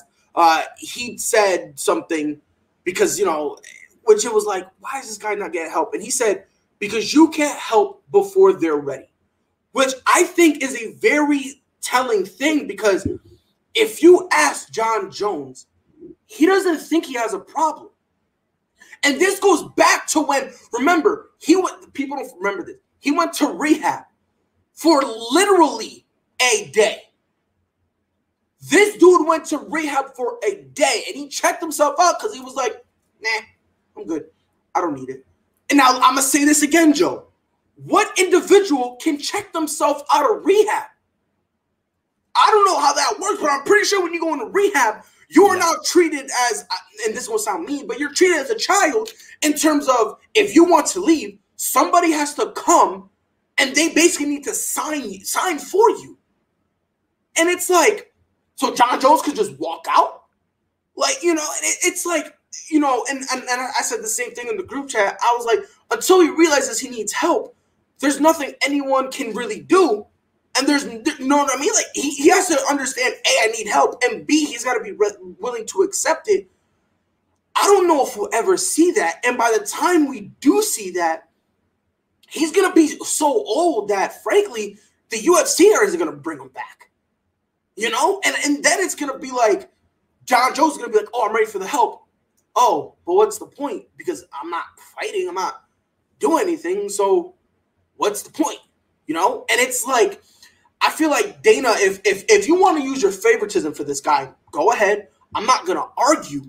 My thing is, use the favoritism for something different. Why don't you go and grab him and say, I don't care how mad you are. We're chaining you to a chair. You're going to rehab whether you like it or not. And then after that, you are on a 6-month probation where if you mess up, I'm going to keep you on the roster. And you are not going to fight, and you're not going to get paid. You got to do something extreme, because the guy's never going to learn his lesson. And I fear by the time he learns his lesson, Joe, it's going to be too late. Whether he's dead or he's just never going to want to kick the habits he has. Yeah, I feel like, it's crazy to think. I mean, it's already been when's the last time he fought? 2 years ago? About 2 years, yep. Pushing 2. Yep. And there was a layoff before that as well. Yep. It's a lot like Conor McGregor, where you're losing valuable time in your career. And funny, Conor's only 32 years old. And it feels like he's 41. Yes. Because you literally have watched the prime years of this guy's career.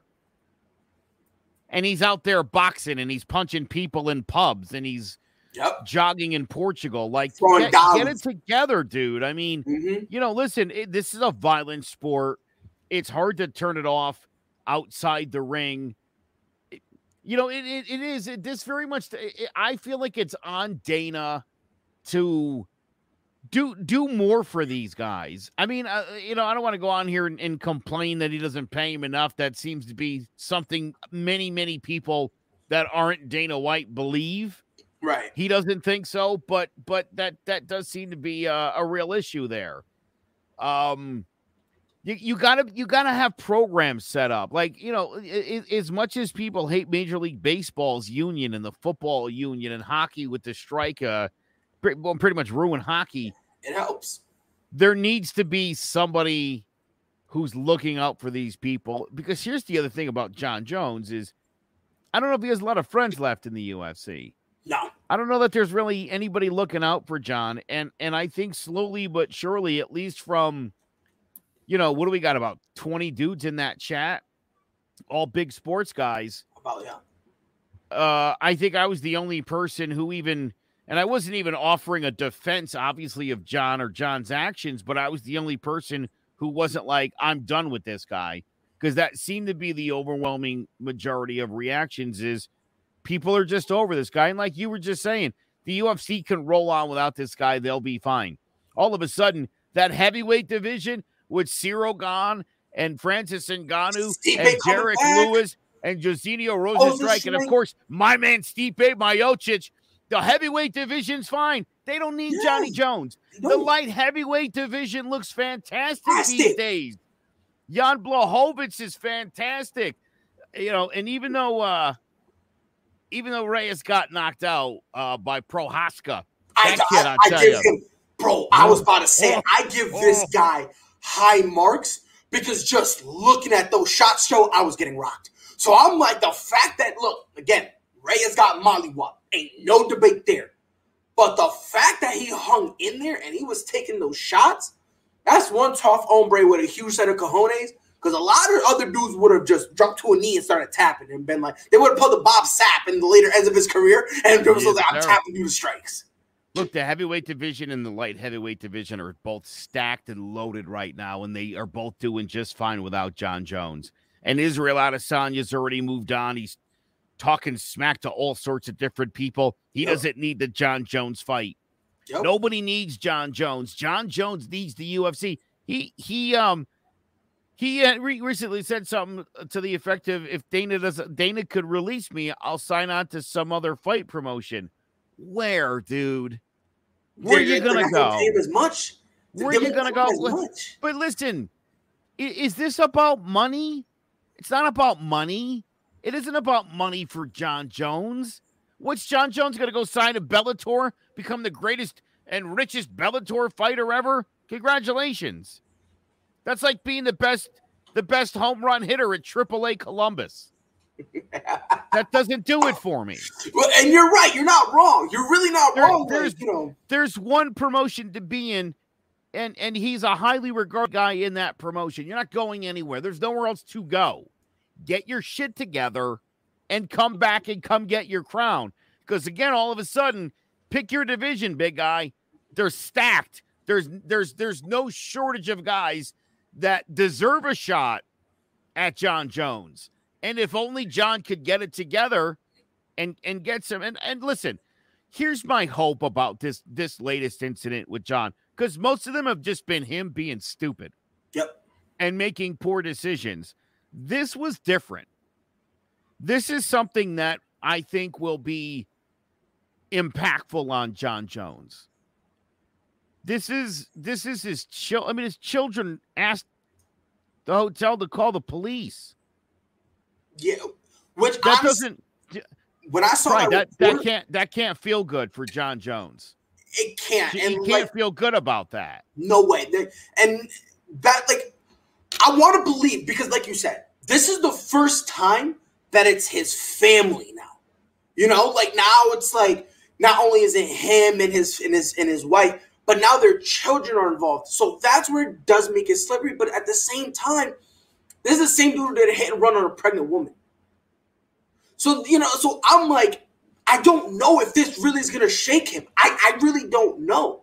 I don't know, because I just, based on the history I've seen with this dude, he's going to be on his best behavior for 3 months. The 4th month hits, he goes back to Vegas, and he's going to do something stupid again. Or, matter of fact, no, he's going to go to something weird. He's going to go to like Colorado and get in trouble. This time, he's got to look the people he wronged every day in the eyes every day.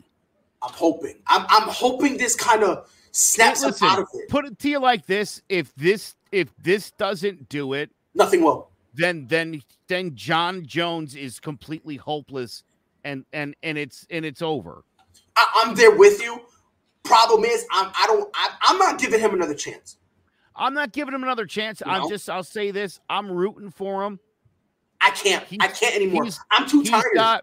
He's got a lot to prove to a lot of people. I just want to say I'm rooting for the guy because I really like him.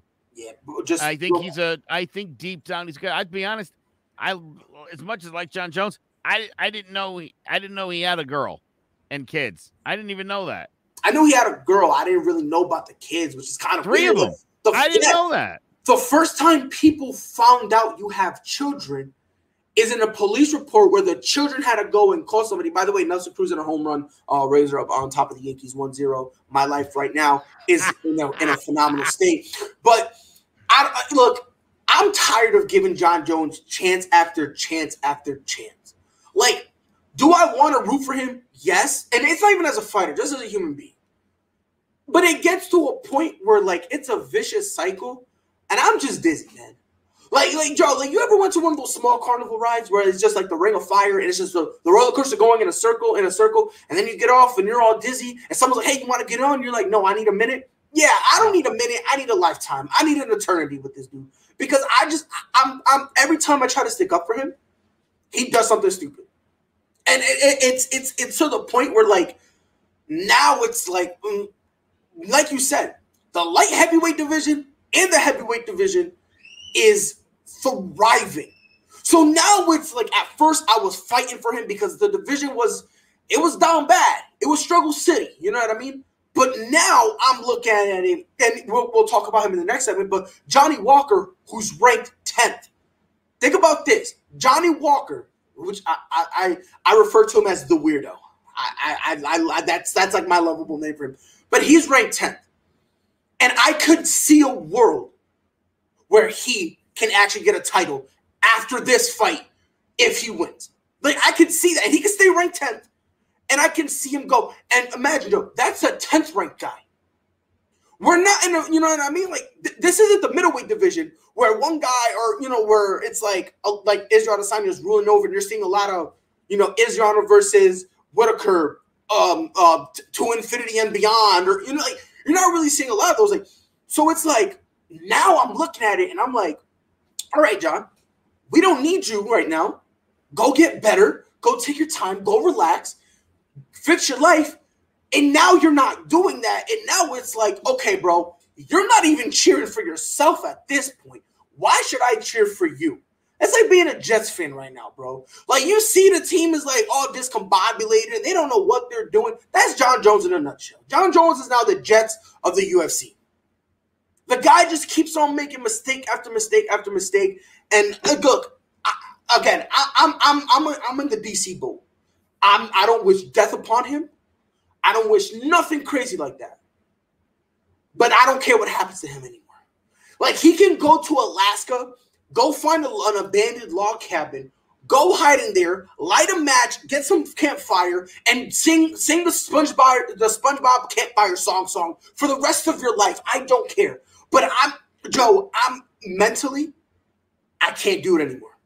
Because he just let me down so many times. It's to the point where when Jon Jones extends his arm and says, I got you this time, Joe, I go, okay, and I just fall backwards at this point. Because I'm like, you know what? I might as well hurt myself because I know you're going to let me down. It's sad. It really is sad.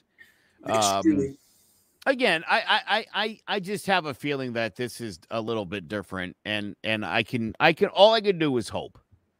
100%. You know, all I could do is hope that this guy gets it on track and gets it figured out, at least for the kids' sake. You know, Jesus. 100%. And just the fact that the kids had to go down and ask, that's horrible. But we're gonna keep on UFC because tomorrow we got Walker versus Santos.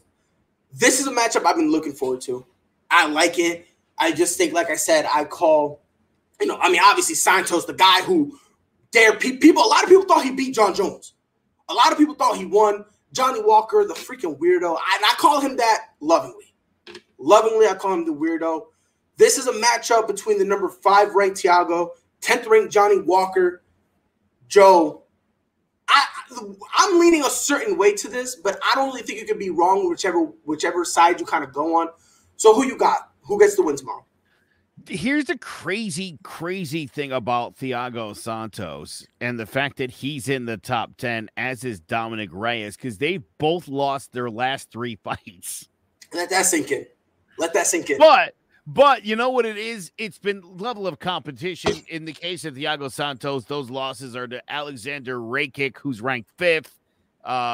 He lost to Glover Teixeira, who's ranked 3rd, and he lost to Jon Jones. Those were his last 3 fights.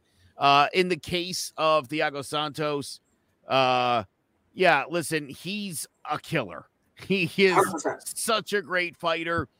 Of course, he gave Jon Jones a fight. I've seen the fight now a couple times. I do think Jon won the fight barely, but he did. Listen, this guy is exciting to watch, and he's been doing it for a long time. Man, the knockout he had of Jan Blachowicz was one of my all-time favorite knockouts. Talk about goosebumps. Woo! Oh yeah. Now here's the thing about Johnny Walker. I've loved this guy for a while, and as Johnny was coming up the rankings, dude, he was knocking out everybody for no reason. He had won 8 in a row, got clipped by Corey Anderson and never recovered. Lost the decision to Nikita Krylov. And here's the worst part. He was fighting Ryan Spahn, and there he got in trouble. And it looked like Spahn might finish him. And then my man just started. Dude, this is the thing about Johnny Walker and those elbows and that size. I mean, dude, this guy's a monster. Look at it. He's like a beast. Also, he's a little bit insane.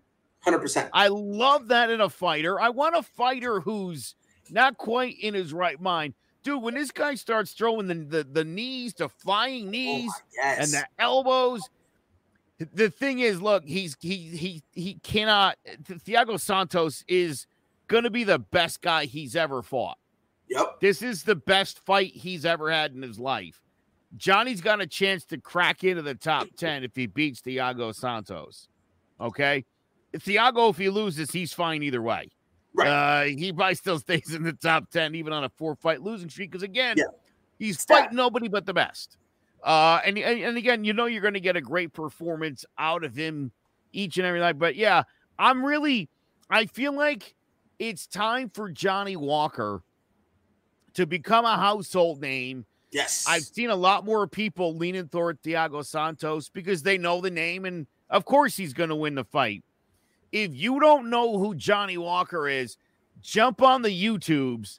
Check out this guy's fights, man. He is unbelievable. And he's like this menacing, tall, 6'6" monster, and he's a knockout specialist. I'm telling you right now, I think Johnny Walker wins this one. I'm going to say it's a second round stoppage, a second round TKO stoppage in favor of Walker. That's how I see this going. But I think you're going to see a round 1 bloodbath. And I think somewhere maybe towards the latter stages of round 2, I think Johnny does something cool. And he beats Thiago Santos. Or I could be wrong, and Thiago might knock him out in the second round. But I feel like either way, somebody's getting popped in this fight because 100%. This is 2 knockout guys. And I'm telling you, somebody's gonna get popped and taken out in this fight. I'm pulling for Walker because I really do. I feel like he's a guy who could really climb the rankings. And like you said, a win over Santos. I don't know if his next fight necessarily just because of a Prohaska, but that could be a setup to that guy gets a shot at the title. I would love that because I'm telling you what, dude, Yuri Prohaska he's another one of those guys. I've been watching him for the last year. The fight with Reyes. A lot of people didn't even know who he was. Before that, and I was like, oh yeah, to watch this kid's got and yeah, dude, he's telling you, Jon Jones, no one's gonna miss you in this division. Nope. It's getting better. 100%. And I will say this. Yuri Prochazka is excuse my French, a fucking savage.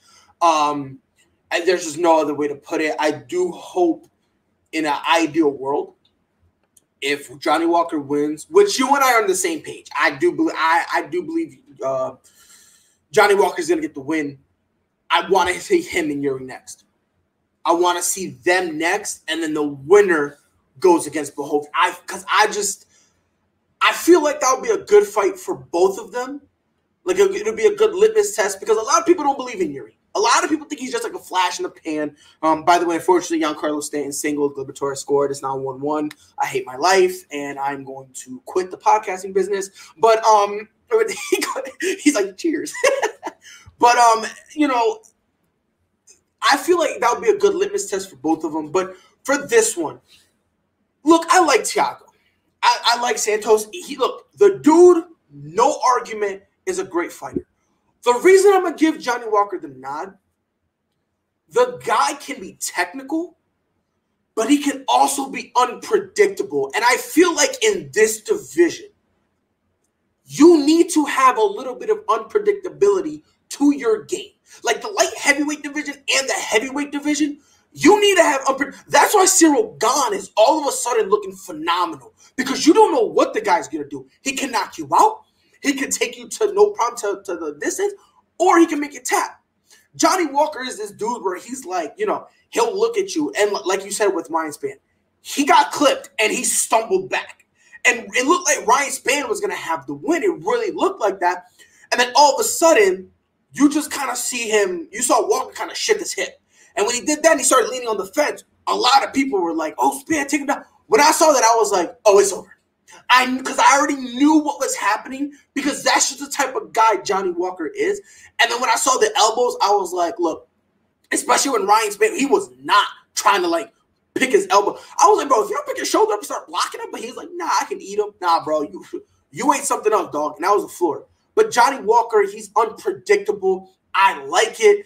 Like, Johnny Walker has been in less fights than Thiago Santos, and he has the same number of knockouts. That should tell you the explosiveness this guy brings to the table. Like, I really do believe his kind of like, for instance, you see him when he enters the octagon. There's times where he's joking with the guy who's putting the Vaseline on him. Like, you saw the highlights. He was virtually dry humping, and the guy's like, "Can you stop?" And he goes, "Nah, let me go. Let me do my hips looser." Like, yeah, it's like okay, and it's like. I like that, and again, not to say this is by no means am I saying Santos is a horrible fighter. I want that to be clear. I just think right now, Johnny Walker is in the prime position to shoot up. Like you said, this is his opportunity. And like with that, just explosiveness, like he's kind of fights a little bit like Yuri, where like Yuri's kind of like controlled chaos. Johnny Walker has chaos. Sometimes it's not controlled. But, it's still a very chaotic force that not a lot of people can handle, because his chaos can come from anywhere. Whether it be, oh, yeah, I got you up against the cage. You have me up against the cage. We're doing stand-up. We're on the ground. It doesn't matter, because at the end of the day, his chaos can just literally explode and come out of nowhere. So I'm taking Johnny Walker, and then I'm hoping I see Johnny Walker versus Yuri next. I can't believe I'm saying this. Yuri's getting put night-night. And then after that, Johnny Walker is going to be the new champ. And then after that, I want him to call out Jon Jones. Do what DC did. Jon Jones, get your shit together. Like, I need him to do the same thing. I need Jon Jones to say, you know what, forget heavyweight. I need him to come back, fight Johnny Walker. I don't need him to, but this is kind of the ideal world. Because I'm a weirdo when I say this, right? And people look at me funny. I think Johnny Walker is the best guy to beat Jon Jones. And the reason I say that is because to beat Jon Jones, because everyone wants to chase him, if they still want to anyway, because, Dana's going to let him come back. So you beat Jon Jones, you can't beat him technically. You can't. Jon Jones is too technically sound. You need to be a weirdo out the box where you can have some technique, but you can just go with the flow and you can just burst out and just do complete and utter randomness. and I just accidentally described Johnny Walker. Like, that is what he does in and of itself. Joe, you're looking at me funny. I know you probably think I'm smoking something. I promise I'm not. I swear I'm cleaner than Jon Jones. But maybe it's just me. I just feel like I'm maybe a little too high on Johnny Walker. But I just love this guy. I mean, he's my weirdo. Listen, 6'6", 205, and he fights like Corey Sanhagen. Mm-hmm. You know, where a knee could just fly into your face at any second, or a spinning back kick, a flying out. I mean, the way this dude fights, yeah, I mean, for real, it is, and he's 29 years old. I mean, he's in the prime of his career. That's the other thing about Thiago Santos. He is 37 years old. Not only is there a 5-inch height advantage, there's also a 7-inch reach advantage. That's the thing. Again, you talked about watching Walker move across the ring. I feel like every step, here's the thing. I can't imagine him fighting in the 30-foot cage that they had Ngannou and Stipe in. Because again, it's one of those where every step forward, you're like on the other side of the ring already. Yeah, it's so small. You know? Yeah, no, there's a lot to like about Johnny Walker, and I've been super high on this guy. I've been kind of waiting for him to get some name competition, and it didn't go great. Honestly, again, the Corey Anderson fight was, you know, he got clipped and he lasted a lot longer than he should have after he got clipped. But it was super disappointing because it was like, hey, here's a step to a step, and he kind of stumbled on those steps. You know, again, pulled the Ryan Spann fight out, which was awesome. Yep. And again, when you look at him and you look at Yuri Prohaska and you look at the creativity to be this size, to be this athletic, again, I think to beat a guy like Jon Jones, if that happens for either of these guys, or at least in the short term, to beat Jan Blachowicz, these guys got what it takes. I mean, it's that creative bit of fighting. Yeah, big things. I'm with you on that. I'm glad you and I are on the same page with Johnny Walker. I love this kid. Me too, bro. It's like people. The reason I tell people look at Johnny Walker, right? Like, I'll talk to casuals on Twitter, right, and they'll go, you know, what do you think about this guy, right? And then when people ask me about Johnny Walker, which is like only been twice in my life I've ever been asked about him, this is what I say: if you like just going on YouTube and just finding highlights, this is the guy to watch. And they go, what do you mean? And I'm like, the way he fights is almost like a highlight reel the entire fight. Because of his, like you said, creativity is the perfect way to put it. This dude fights. The best way I can describe it, if you'll indulge me with boxing, like Manny Pacquiao. Manny Pacquiao hits you from unfathomable angle. Well, Prime Pacquiao, because he just... Prime Pacquiao, right? He will hit you from unfathomable angles where you're like, that takes savvy. That takes like a type of, that's like a craft in and of itself. And that's how Johnny Walker fights. Like, he does this thing where he'll swing, miss, hit you with the spinning back fist, and as soon as he's looking at you again, he's hitting you with the spinning knee, only to try to do a guillotine. If he can't get it, as soon as his feet land, he'll then keep kneeing you, and all of a sudden he's like flinging you. And it's like the stamina you have to do all those moves, fling a guy, and then try it again is like, it shouldn't be possible. It should be like, I'm going to tell you right now, there are 3 guys in the UFC who I think should be tested every single day of their lives. Obviously, Jon Jones, but I'm excluding him. Yuri Prohaska, he's one that he needs to be, because the power he has is like, no, like that cannot be real. Johnny Walker, and him is not really like a PED test. We got to give this guy a mental test, right? We need to see where he's at, and then afterward, when he passes away, we need to take his brain and like figure out how we can inject genius from it. Because Johnny Walker is a low-key genius. I just think he's like a little too out there for people to fully accept it. And then the last one, Cyril Gane. Like, these 3 guys, the way they – and imagine this. These 3 guys, if you were to ask anybody about them 6 months ago, Joe, nobody would have said nothing unless you watched them and you kind of, knew about them. But, like, those three guys have, like, the creativity and the savvy to dominate. Look, I love Francis Ngannou, but I think Cyril Gane's going to take that win. I genuinely do, because he's the complete package. He genuinely is. Like, Yuri, I think he has the potential. Like, if him and Jan ever meet, I'm scared for Jan. And same thing with Johnny Walker. If Johnny Walker and Jan Blachowicz ever meet, I'm scared. Like, I'm 100% nervous about that. So, honestly, I'm very high on Johnny Walker. I like the guy. He's very creative. I don't think I've ever watched this fight and been bored. Like, Joe, if I'm wrong, let me know. I don't think there's ever been. You're definitely right. Right, like, there's never been a boring Johnny Walker fight. Like, I can say there's been a boring Chael Sonnen fight. I can say there's been a boring Anderson Silva fight. Tito Ortiz, Chuck Liddell, Rampage Jackson, Vanderlei Silva, Bigfoot Silva. There's a lot of guys you can name and say, they had a boring fight.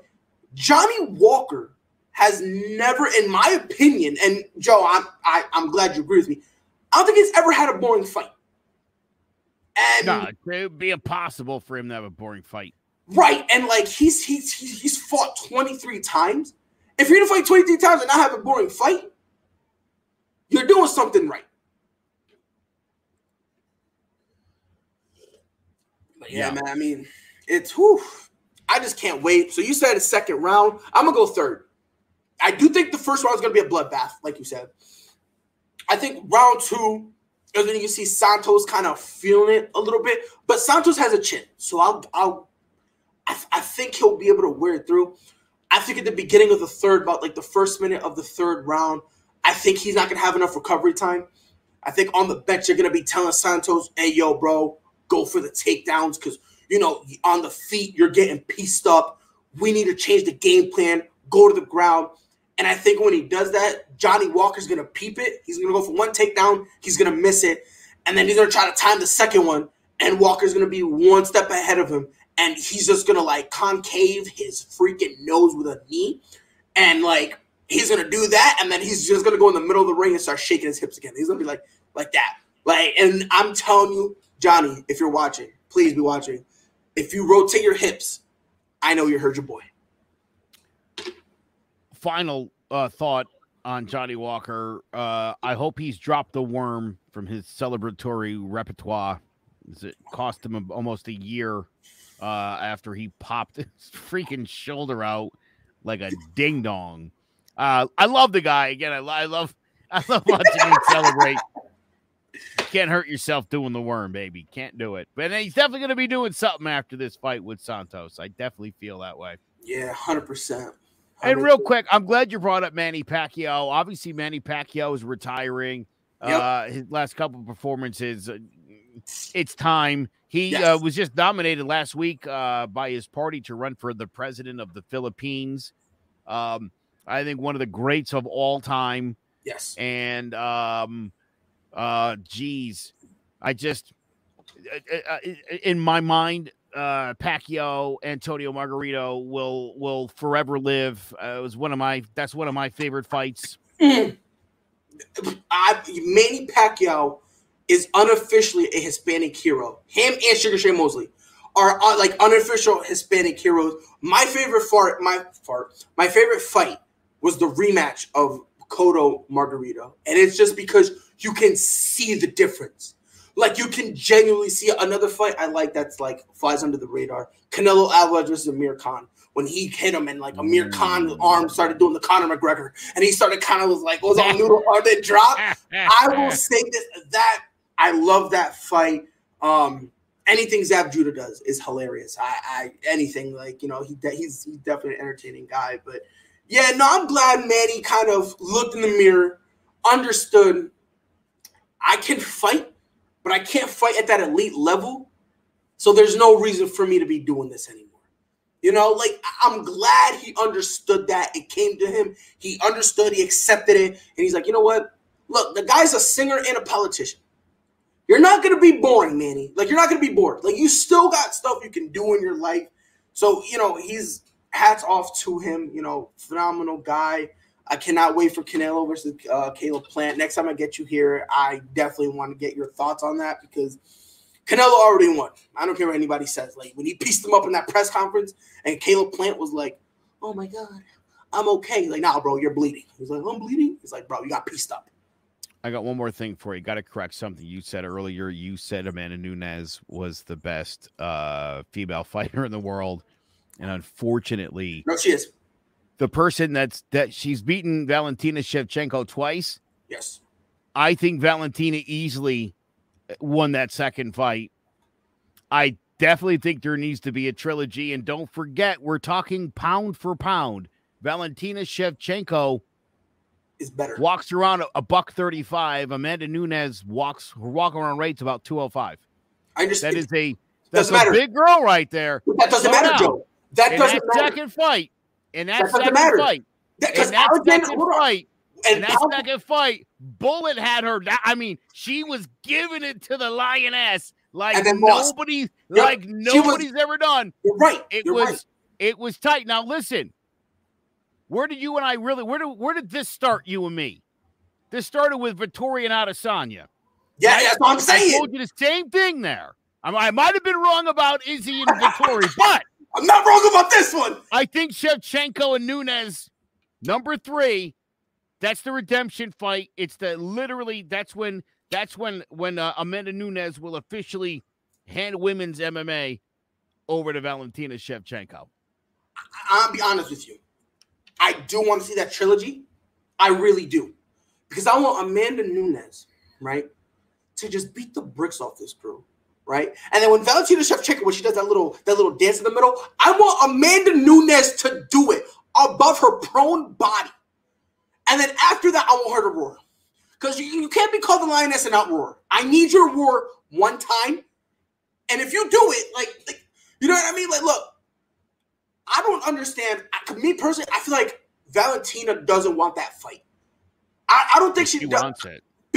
Joe, if she wanted it, she would have been called her out. She would have been called her out. Now, hold on. Time out. Let me clarify. I'm not saying she's pulling a Chris Cyborg and is scared of Amanda. That's not what I'm saying. What I'm saying is I think the weight is kind of where they're at an impasse. I don't think she wants, you know what I mean? I think they kind of want to find a different weight class so that way, which I don't blame her if I lose to you, like I'm going to do everything in my power to change it up, But again, Amanda Nunes, and I'm not even saying she's the greatest women's fighter of all time. She is the GOAT. Like, you can keep your Jon Jones and your Khabib Nurmagomedov. George St. Pierre never existed in my world. Conor McGregor is all talk. Dustin Poirier is a scrub. Amanda Nunes is my GOAT forever. She's my Tom Brady. Like, whenever I say Thomas Edward Patrick Brady Jr., just do a quick blink and just think of Amanda Nunes sitting there with both belts. Both. Let me tell you something. Amanda Nunes is Peyton Manning. Valentina Shevchenko is Tom Brady. How disrespectful. No, Peyton's great. Why would you say disrespectful? Because Amanda's the... Let me ask you something. Let me ask you a question, Joe. Let me ask you a question. If I tell you you're the second best, but you're better than the person who's the best, won't you say that take that as disrespect? That's a slight. No, you were the best. She is. You were the best for a long time. And, Joe, you misspoke. You misspoke. She is the best. She was definitely the best. the best fighter. I think the best pound for pound fighter in MMA, period, men or women, as you just said. I would have Valentina at 1. I would have Kamaru Usman number 2, and I would have Nunes number 3. Pound for pound. We got to flip. Pound for pound. Here's the thing. Did you watch the Shevchenko Murphy fight? But even better, that's not even fair because Murphy didn't even deserve to be in the octagon with her. I will say that to my dying breath. Nonsense. Now listen, my favorite part was if you saw after the fight, Murphy didn't say anything. She released a statement on Monday. Yeah, and she expressed disappointment in her performance, let down the fans, let everybody down. She said, "I went in there with a great game plan." but I couldn't execute it because I kept getting punched in the face. I read that. I was like, I mean, it was what Valentina Shevchenko did. And here's the thing.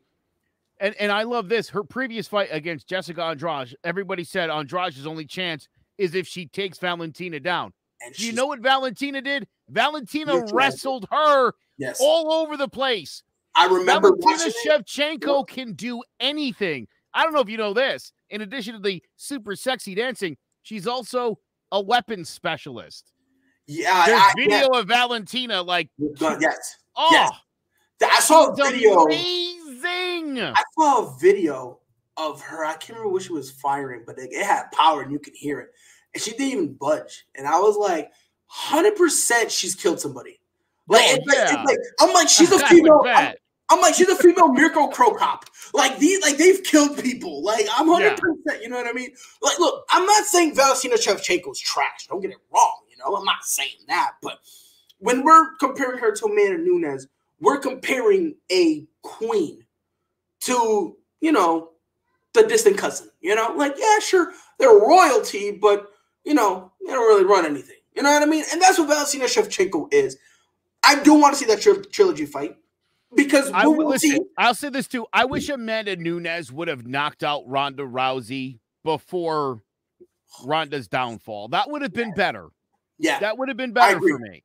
I agree with you there. I definitely do agree with you there. Where it was great that she did it, but if she had done it before she lost to Holly Holm, because like look, because listen, and Pride, I'll say this. I think she would have.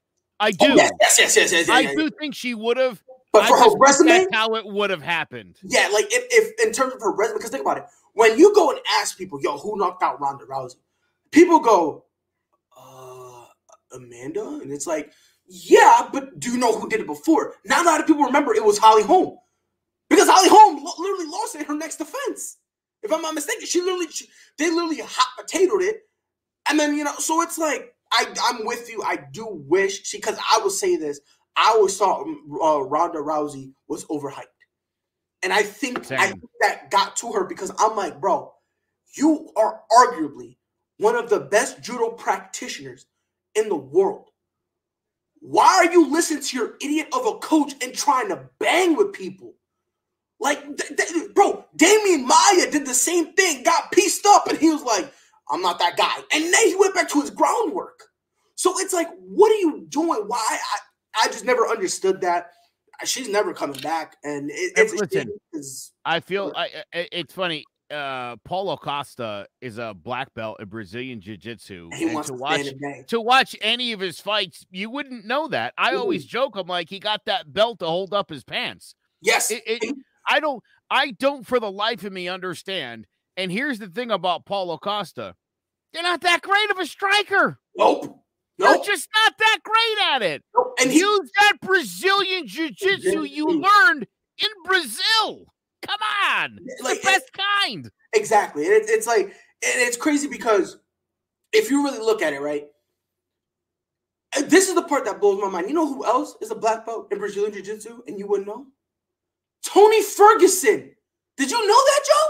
Yeah, I did. I didn't know that. I did. It because he never uses it. You know what? Yeah, I was just going to say, the only reason I know that was because I saw that, and I was like, why doesn't he ever do it? I don't understand that. Like, what is wrong with these guys? I've never understood that either. And Pride, if I knew Brazilian Jiu-Jitsu, I would be submitting people on the street every day. I would just go up and go. Yes, 100%, for no reason whatsoever.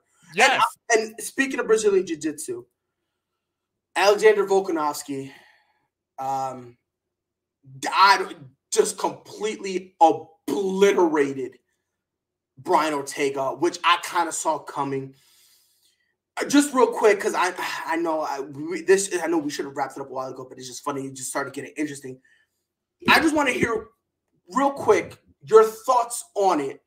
And is it possible to say that we've been disrespecting Alexander Volkanovski for far too long? So let me point something out, much like with my Mac Jones take. I'm going to start by saying Max Holloway is my favorite fighter. Yes, he's my number one. I love Max Holloway more than anybody else. Volkanovski won both fights. And they were razor thin.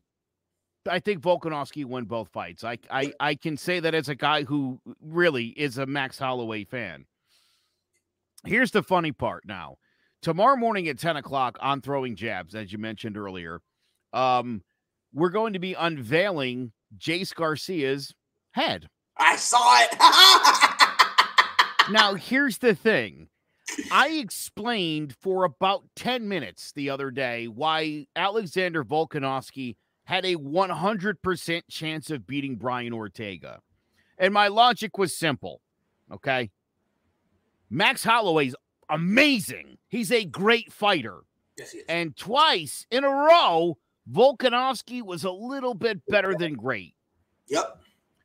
When Max Holloway and Brian Ortega fought a couple of years ago, Ortega took 18 months off after the fight to heal from all of the broken bones in his face and body.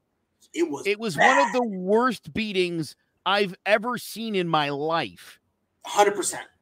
And I thought to myself, and I explained this to Jace, dude, if he can't beat Max Holloway and Max inflicted that kind of damage, he's got no chance against Volkanovski because Max is a slightly better striker. Volkanovski is a better all-around fighter. And as far as your takedowns, his defensive takedowns is amongst the tops of the game. What do you have? And here's the interesting, and I pointed this out to Jace the following day. There were two moments in that fight where Ortega had a half a chance. First, he got him in the guillotine. It's a Ortega move. And it was tight. And Volkanovski, because he's Ukrainian and insane, I guess he doesn't need to breathe. Doesn't need oxygen like us normal humans. They can go 14, 15 minutes without air. Crazy. They're amazing. They only breathe up here normal. Like, he did not in any way, shape, or form panic or react to that. It was, all right, let me get and then I'll get out of it. He then got put into a triangle choke. Same thing. Cool as a cucumber. He pulled himself out of it. Somehow Ortega's still lying on his back and then proceeds to eat punches from the top for about 1 minute and 20 seconds. I mean, that fight could not have gone any more like I said it was going to go. And so here's what I did, Pride. I actually said no challenge was staked. No bet was offered. I said,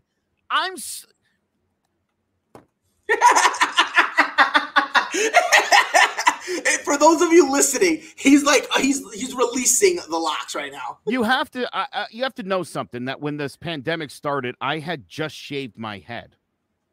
I'd shaved my head and my beard. I was completely bald in February of 2020.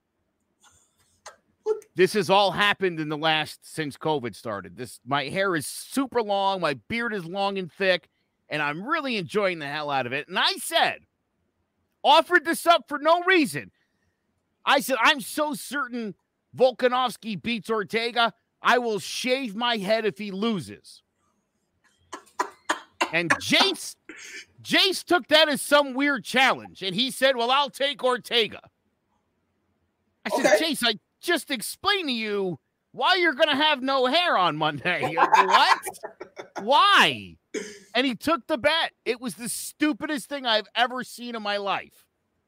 Yeah, 100%. Look, when I heard the fight, well, immediately in my mind, I thought Ortega had a chance. I really did. I thought all you need to do, Ortega, be smart. You're going to come out the first round. You're going to get him to the ground. You're going to use your Brazilian Jiu-Jitsu, and you're going to get a submission. I was like, if you do not do it in the first round, you're fucked. Because there's no way because the reason I said you need to be in the first round, you need to hit him with the element of surprise, and you need to hit him now. Like, if you wait for each second longer you last in there, that's 2 seconds longer of confidence that's going to be built up in Volkanovski. I just want to say one thing, because people don't understand the gravity of that third round, which I believe is the round of the year. I don't care what anybody says. I believe it's the round of the year. And a lot of people are saying, I posted up on my TikTok and I had someone comment who think that was the greatest round they saw of all time. And I was like, you know what? If you could put it in there.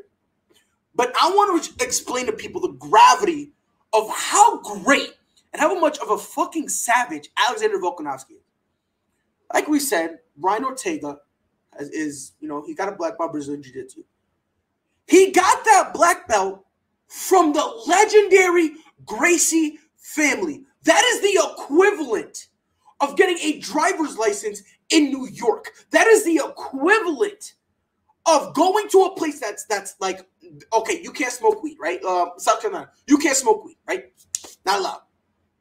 That is the equivalent of me somehow getting a weed card here. Like, to be blessed with a black belt from the Gracie family means you can go and teach Brazilian Jiu-Jitsu. I'm going to say that one more time. You can teach Brazilian Jiu-Jitsu. So for him to have him in a guillotine and then a triangle in the same round, and on top of that, have Alexander Volkanovski get out, and instead of backing out scared, was still in there, and he was like throwing haymakers, and he was like, look, I know there's a chance he can catch me again, but I love my chances of getting out of it. That's something that people don't fully understand. Like, Alexander Volkanovski literally went to death's doorstep, knocked on the door, invited death out for a drink, because how long he was in there, a normal human being would have passed out. And the fact that not only he did it, but like you said, Joe, both times, he was as calm and cool as a cucumber. He was unfazed, and he was like, it don't matter. I'm chilling. The fight is going to continue. And when I saw his face, Joe, it reminded me of the Holloway fight. And I do not be surprised if you do not see Brian Ortega for a long time. And dare I say, I think this is his final chance, his final shot. Because in that third round, he gave it everything. Like you said, that guillotine is an Ortega special. You couldn't win with that. And then a triangle, which he knows how to apply. That's something he works on. Couldn't get the job done. You threw two of your best shots. Kudos for him lasting the whole fight. But, Joe, I don't think he'll ever get another title shot. And I say that there's another 18 months we go without seeing Brian Ortega. Yeah, Brian Ortega should definitely consider a full-time career teaching that Gracie Brazilian Jiu-Jitsu. 100%. Here's the thing. Look, I think in every division, and this to me goes in the boxing as well, you've got probably per division one or two elite guys. Yes. One or two guys that are A1, and then everyone else is A2 and down. Yep. And you get your gatekeepers in the middle and your up-and-comers at the bottom. To me, Volkanovski and Holloway are elite fighters. I don't think anybody could beat the two of them other than each other. Yes, I agree. Brian Ortega probably could beat everybody 4 down. He could probably take any single one of those guys. I have no doubt about it. His fight against Korean Zombie was fantastic. He looked great in that fight. He looked phenomenal. After that fight, I thought he's still not beating Volkanovski. There's no way. There just is no way. It's a shame. I mean, some guys have the capabilities to get to elite level. Some guys don't. And if you're not elite and you're fighting an elite guy now, look, crazy things happen once in a blue moon. We've seen upsets here and there, but when you're in the ring with an elite guy, it's going to take a miracle for you to win. And it was going to take a miracle for Brian Ortega to win that fight. A miracle. After I told my wife what had happened, she was like, "Oh my God, you mean you could have been bald?" I said, "Oh no, honey, there was zero chance Volkanovski was losing." I mean, literally, I had no doubt in my mind. 100%, I knew Volkanovski would win the fight. I really did. I'll be honest with you, Joe. That fight was the only fight I was comfortable betting on. Like, and the thing is in the and not only just the UFC, but in sports in general, it's like maybe. This one to me was like, and you're talking to a dude who every time DC fought Jon Jones, I pulled for DC, right? Like I bet against him. So it's like, but even then I was like, in terms of money, I'm good. This was the only fight that I was like, 100%. I put money and I'm that confident because again, like you said, look, Brian Ortega's good. These guys are great. Like Max Holloway and Volkanovski, they're great. There's levels to it. And unfortunately, he just can't, like you said, 4 down, he could beat him. All day, every day, twice on Sunday, Ortega beats him. Those two guys, he's just not in their league. And that's the conversation he needs to have to himself. Like, do I really want to fight if I really can't beat the top of the top? You know, so should he consider retirement? I think so. Not to say he's a scrub, but if you can't beat the top guy, me personally, if I'm a fighter and I can't beat the top guys, I would either consider moving into the division or just retiring completely because what's the point? You know, like if I want to be the best, what's the point of me doing that if I know in my heart I can't beat the best? Yeah. Right. Yeah, I'm telling you, real quick, legit to me, like looking at the lists right now, flyweight, Davidson Figueiredo and Brandon Moreno, I think are on a different level than everyone else on the list. Not even close. Yep. I think Peter Yan is the best bantamweight, and I'll be honest, I don't think it's close. And I don't think it matters who he fights in that division. I think he'll cream anybody. Yep. I think when it comes to lightweight, I think Charles Oliveira is a great dude. To me, it isn't even close that Dustin Poirier is the most elite fighter in that division now that Khabib is gone. I don't think there's a close number 2. And I think Poirier will beat the bejesus out of Oliveira when that day comes. Yep. Kamaru Usman and Israel Adesanya have cleaned out their divisions. Yep. They are number 1A. There is nobody else on that list that is worthy. And forget 1A. It's just 1, and then there's like 2A, 2B, yes. 2C for both. Exactly. You could start at 2B, as a matter of fact. 100%. I think when it comes to the light heavyweight division, I think it's wide open. I think, again, you look at Jan, Teixeira, Prohaska, Anthony Smith's been hot. We're talking about Johnny Walker.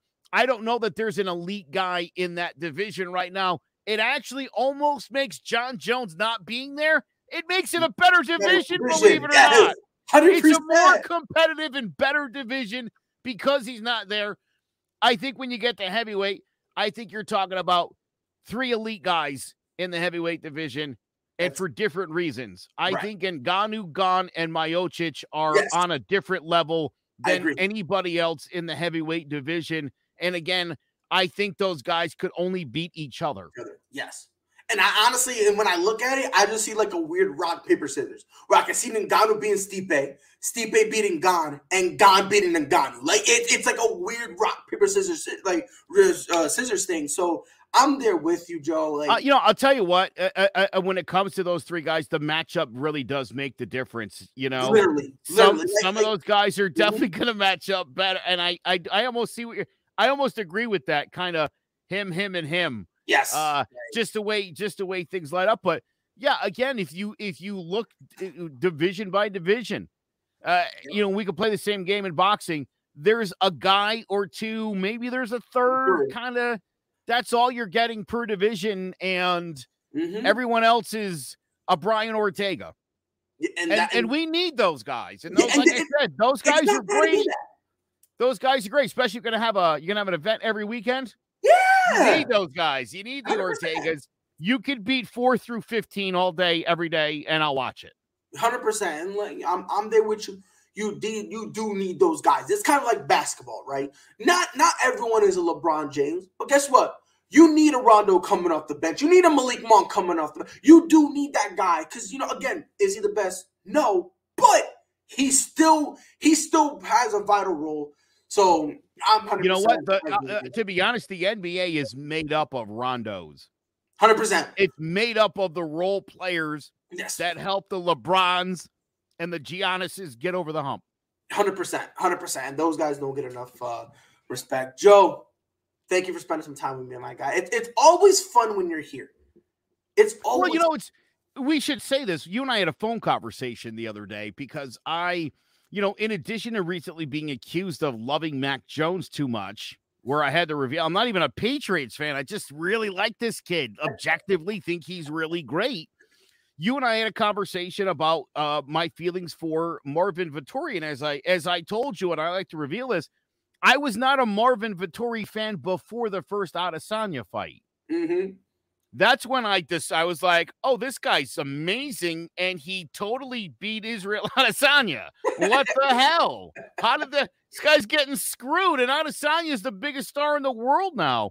And it was watching this guy, after I'm pretty sure he beat Izzy in a 3-round fight, have to chase him, work his way up where Izzy just catapulted to the top. He chased him down and was like, I'm going to kick your ass again. And I thought, that guy's going to do it. And he's, like I said, he seemingly, and this was the other big thing, a blueprint, as we discussed the other night, a blueprint is not a treasure map. Yep. When I say this guy's got the blueprint to beat him, what I mean is he has the skill set and he knows exactly what he has to do to beat him. Now it's up to him to execute it. He's got to do the execution part. If it was a treasure map, that's different. That means he's just going to go right to getting it. That's not how this works. In the blueprint form, everything that Marvin Vettori does, and I'll put it to you like this. Jan Blachowicz beat Israel Adesanya with the strategy that Marvin Vettori couldn't use. Yes. Because at the end of the day, Jan's 30 pounds heavier than Adesanya. Yep. And Vettori, who's a stronger guy than Izzy is. He is a stronger guy. He wasn't strong enough. Mm-hmm. He wasn't strong enough. If he had 30 pounds on Izzy, I think Vettori could have won both of the fights. But that's not how this works. And it proved a lot to me. I thought the guy, and again, people were like, because he's Italian. Like, he's not, that's like the stupidest thing I've ever heard. You know what I mean? It's like, no, I like this guy because I love the fact that Marvin Vettori went to 10 different gyms in Italy when he started training for MMA, because there wasn't a single gym in Italy that taught all facets of MMA. Which I respect that about him. I respect. I mean, this guy's dedication to the sport, to learn it, to become great at it. He gets an opportunity early in both of their careers. I swear to God, I still say he beat Izzy in that fight, Pride. I do. I swear by it. To see him chase this guy down who's getting all the accolades in the world. And again, listen, I like Israel Adesanya more than I like Marvin Vettori. That's how much I like Izzy. I've watched a lot of Izzy's kickboxing fights. That's how much I like Israel Adesanya. I'm a big fan. I just felt like this was the guy that had the motivation, the background, had already given him the best fight of his life. Reason to think he couldn't pull it off. And I was wrong. He just isn't strong enough at the end of the day. Say that one more time. You were what? I was wrong. Listen.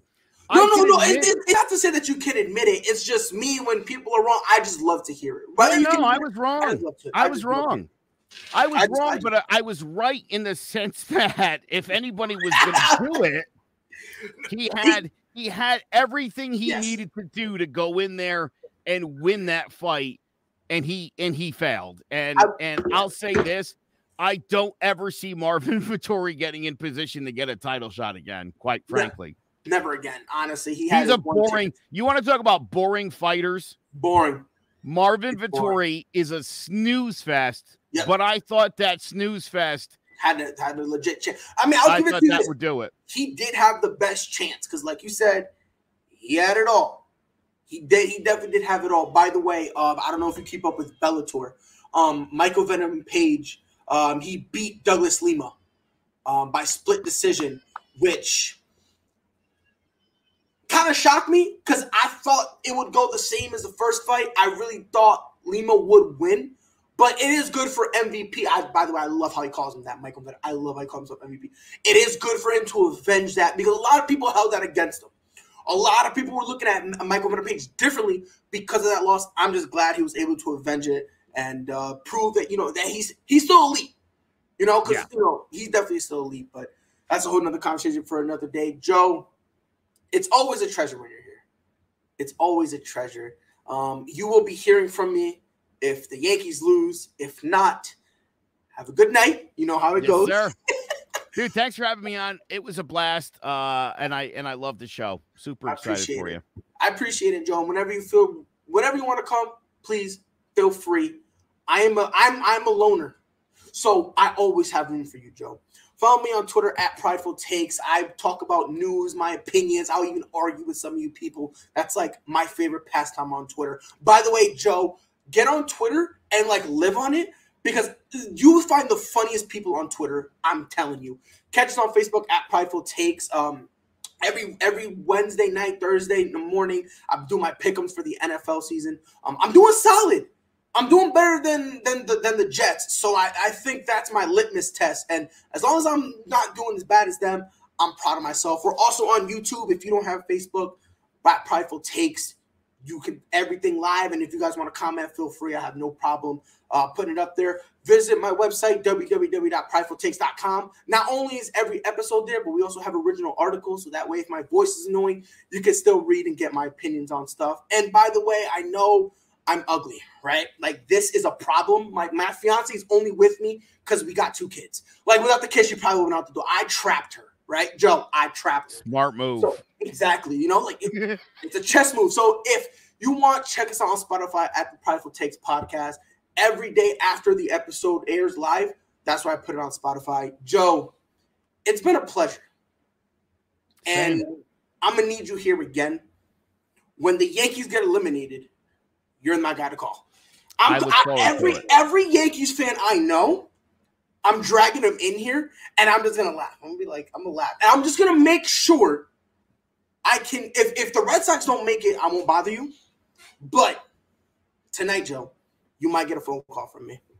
I look forward to it. And listen, when the Yankees win the World Series, I'm going to host the show.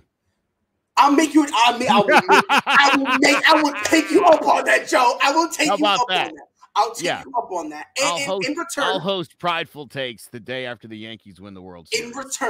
In return, when the Yankees lose, I get to host the roll call podcast. You need to be there, and we're gonna have some fun, Joe. We're gonna have some fun. Is that a deal? Let's do it. I got you. So when you guys pretty lose, confident. You guys are not even going to make the World Series. So I'm good. This is great. Ladies and gentlemen, the Roll Call Podcast, when I get to host it, it's going to be a ball. Your boy Price signing off. Joe Aguirre, appreciate you being here. And like he said, tomorrow, 10 in the morning, throwing jabs. Guys, check it out. It's hilarious and it's insightful. They talk about the fight game top to bottom. It's not just UFC. They talk about it all. So if you like fighting, that's the podcast. You want to check them out on Facebook. Joe, it's been an honor. It's great to have you here, and I want to get you on Throwing Jabs soon, too. I think we could have some great conversation there as well. Whenever you want, I'll be there. Sounds good. All right. Take care, guys. We'll see you on the next one. Knew where that was going. That was a great read. Oh, Lillard from the logo. That'll quiet the 2 on the season. 2nd and 1 for the Bills. They handle the rush. Allen looking. End zone! 2-2, Shohei Ohtani, center field, let's watch it go! Did several of those inside low kicks.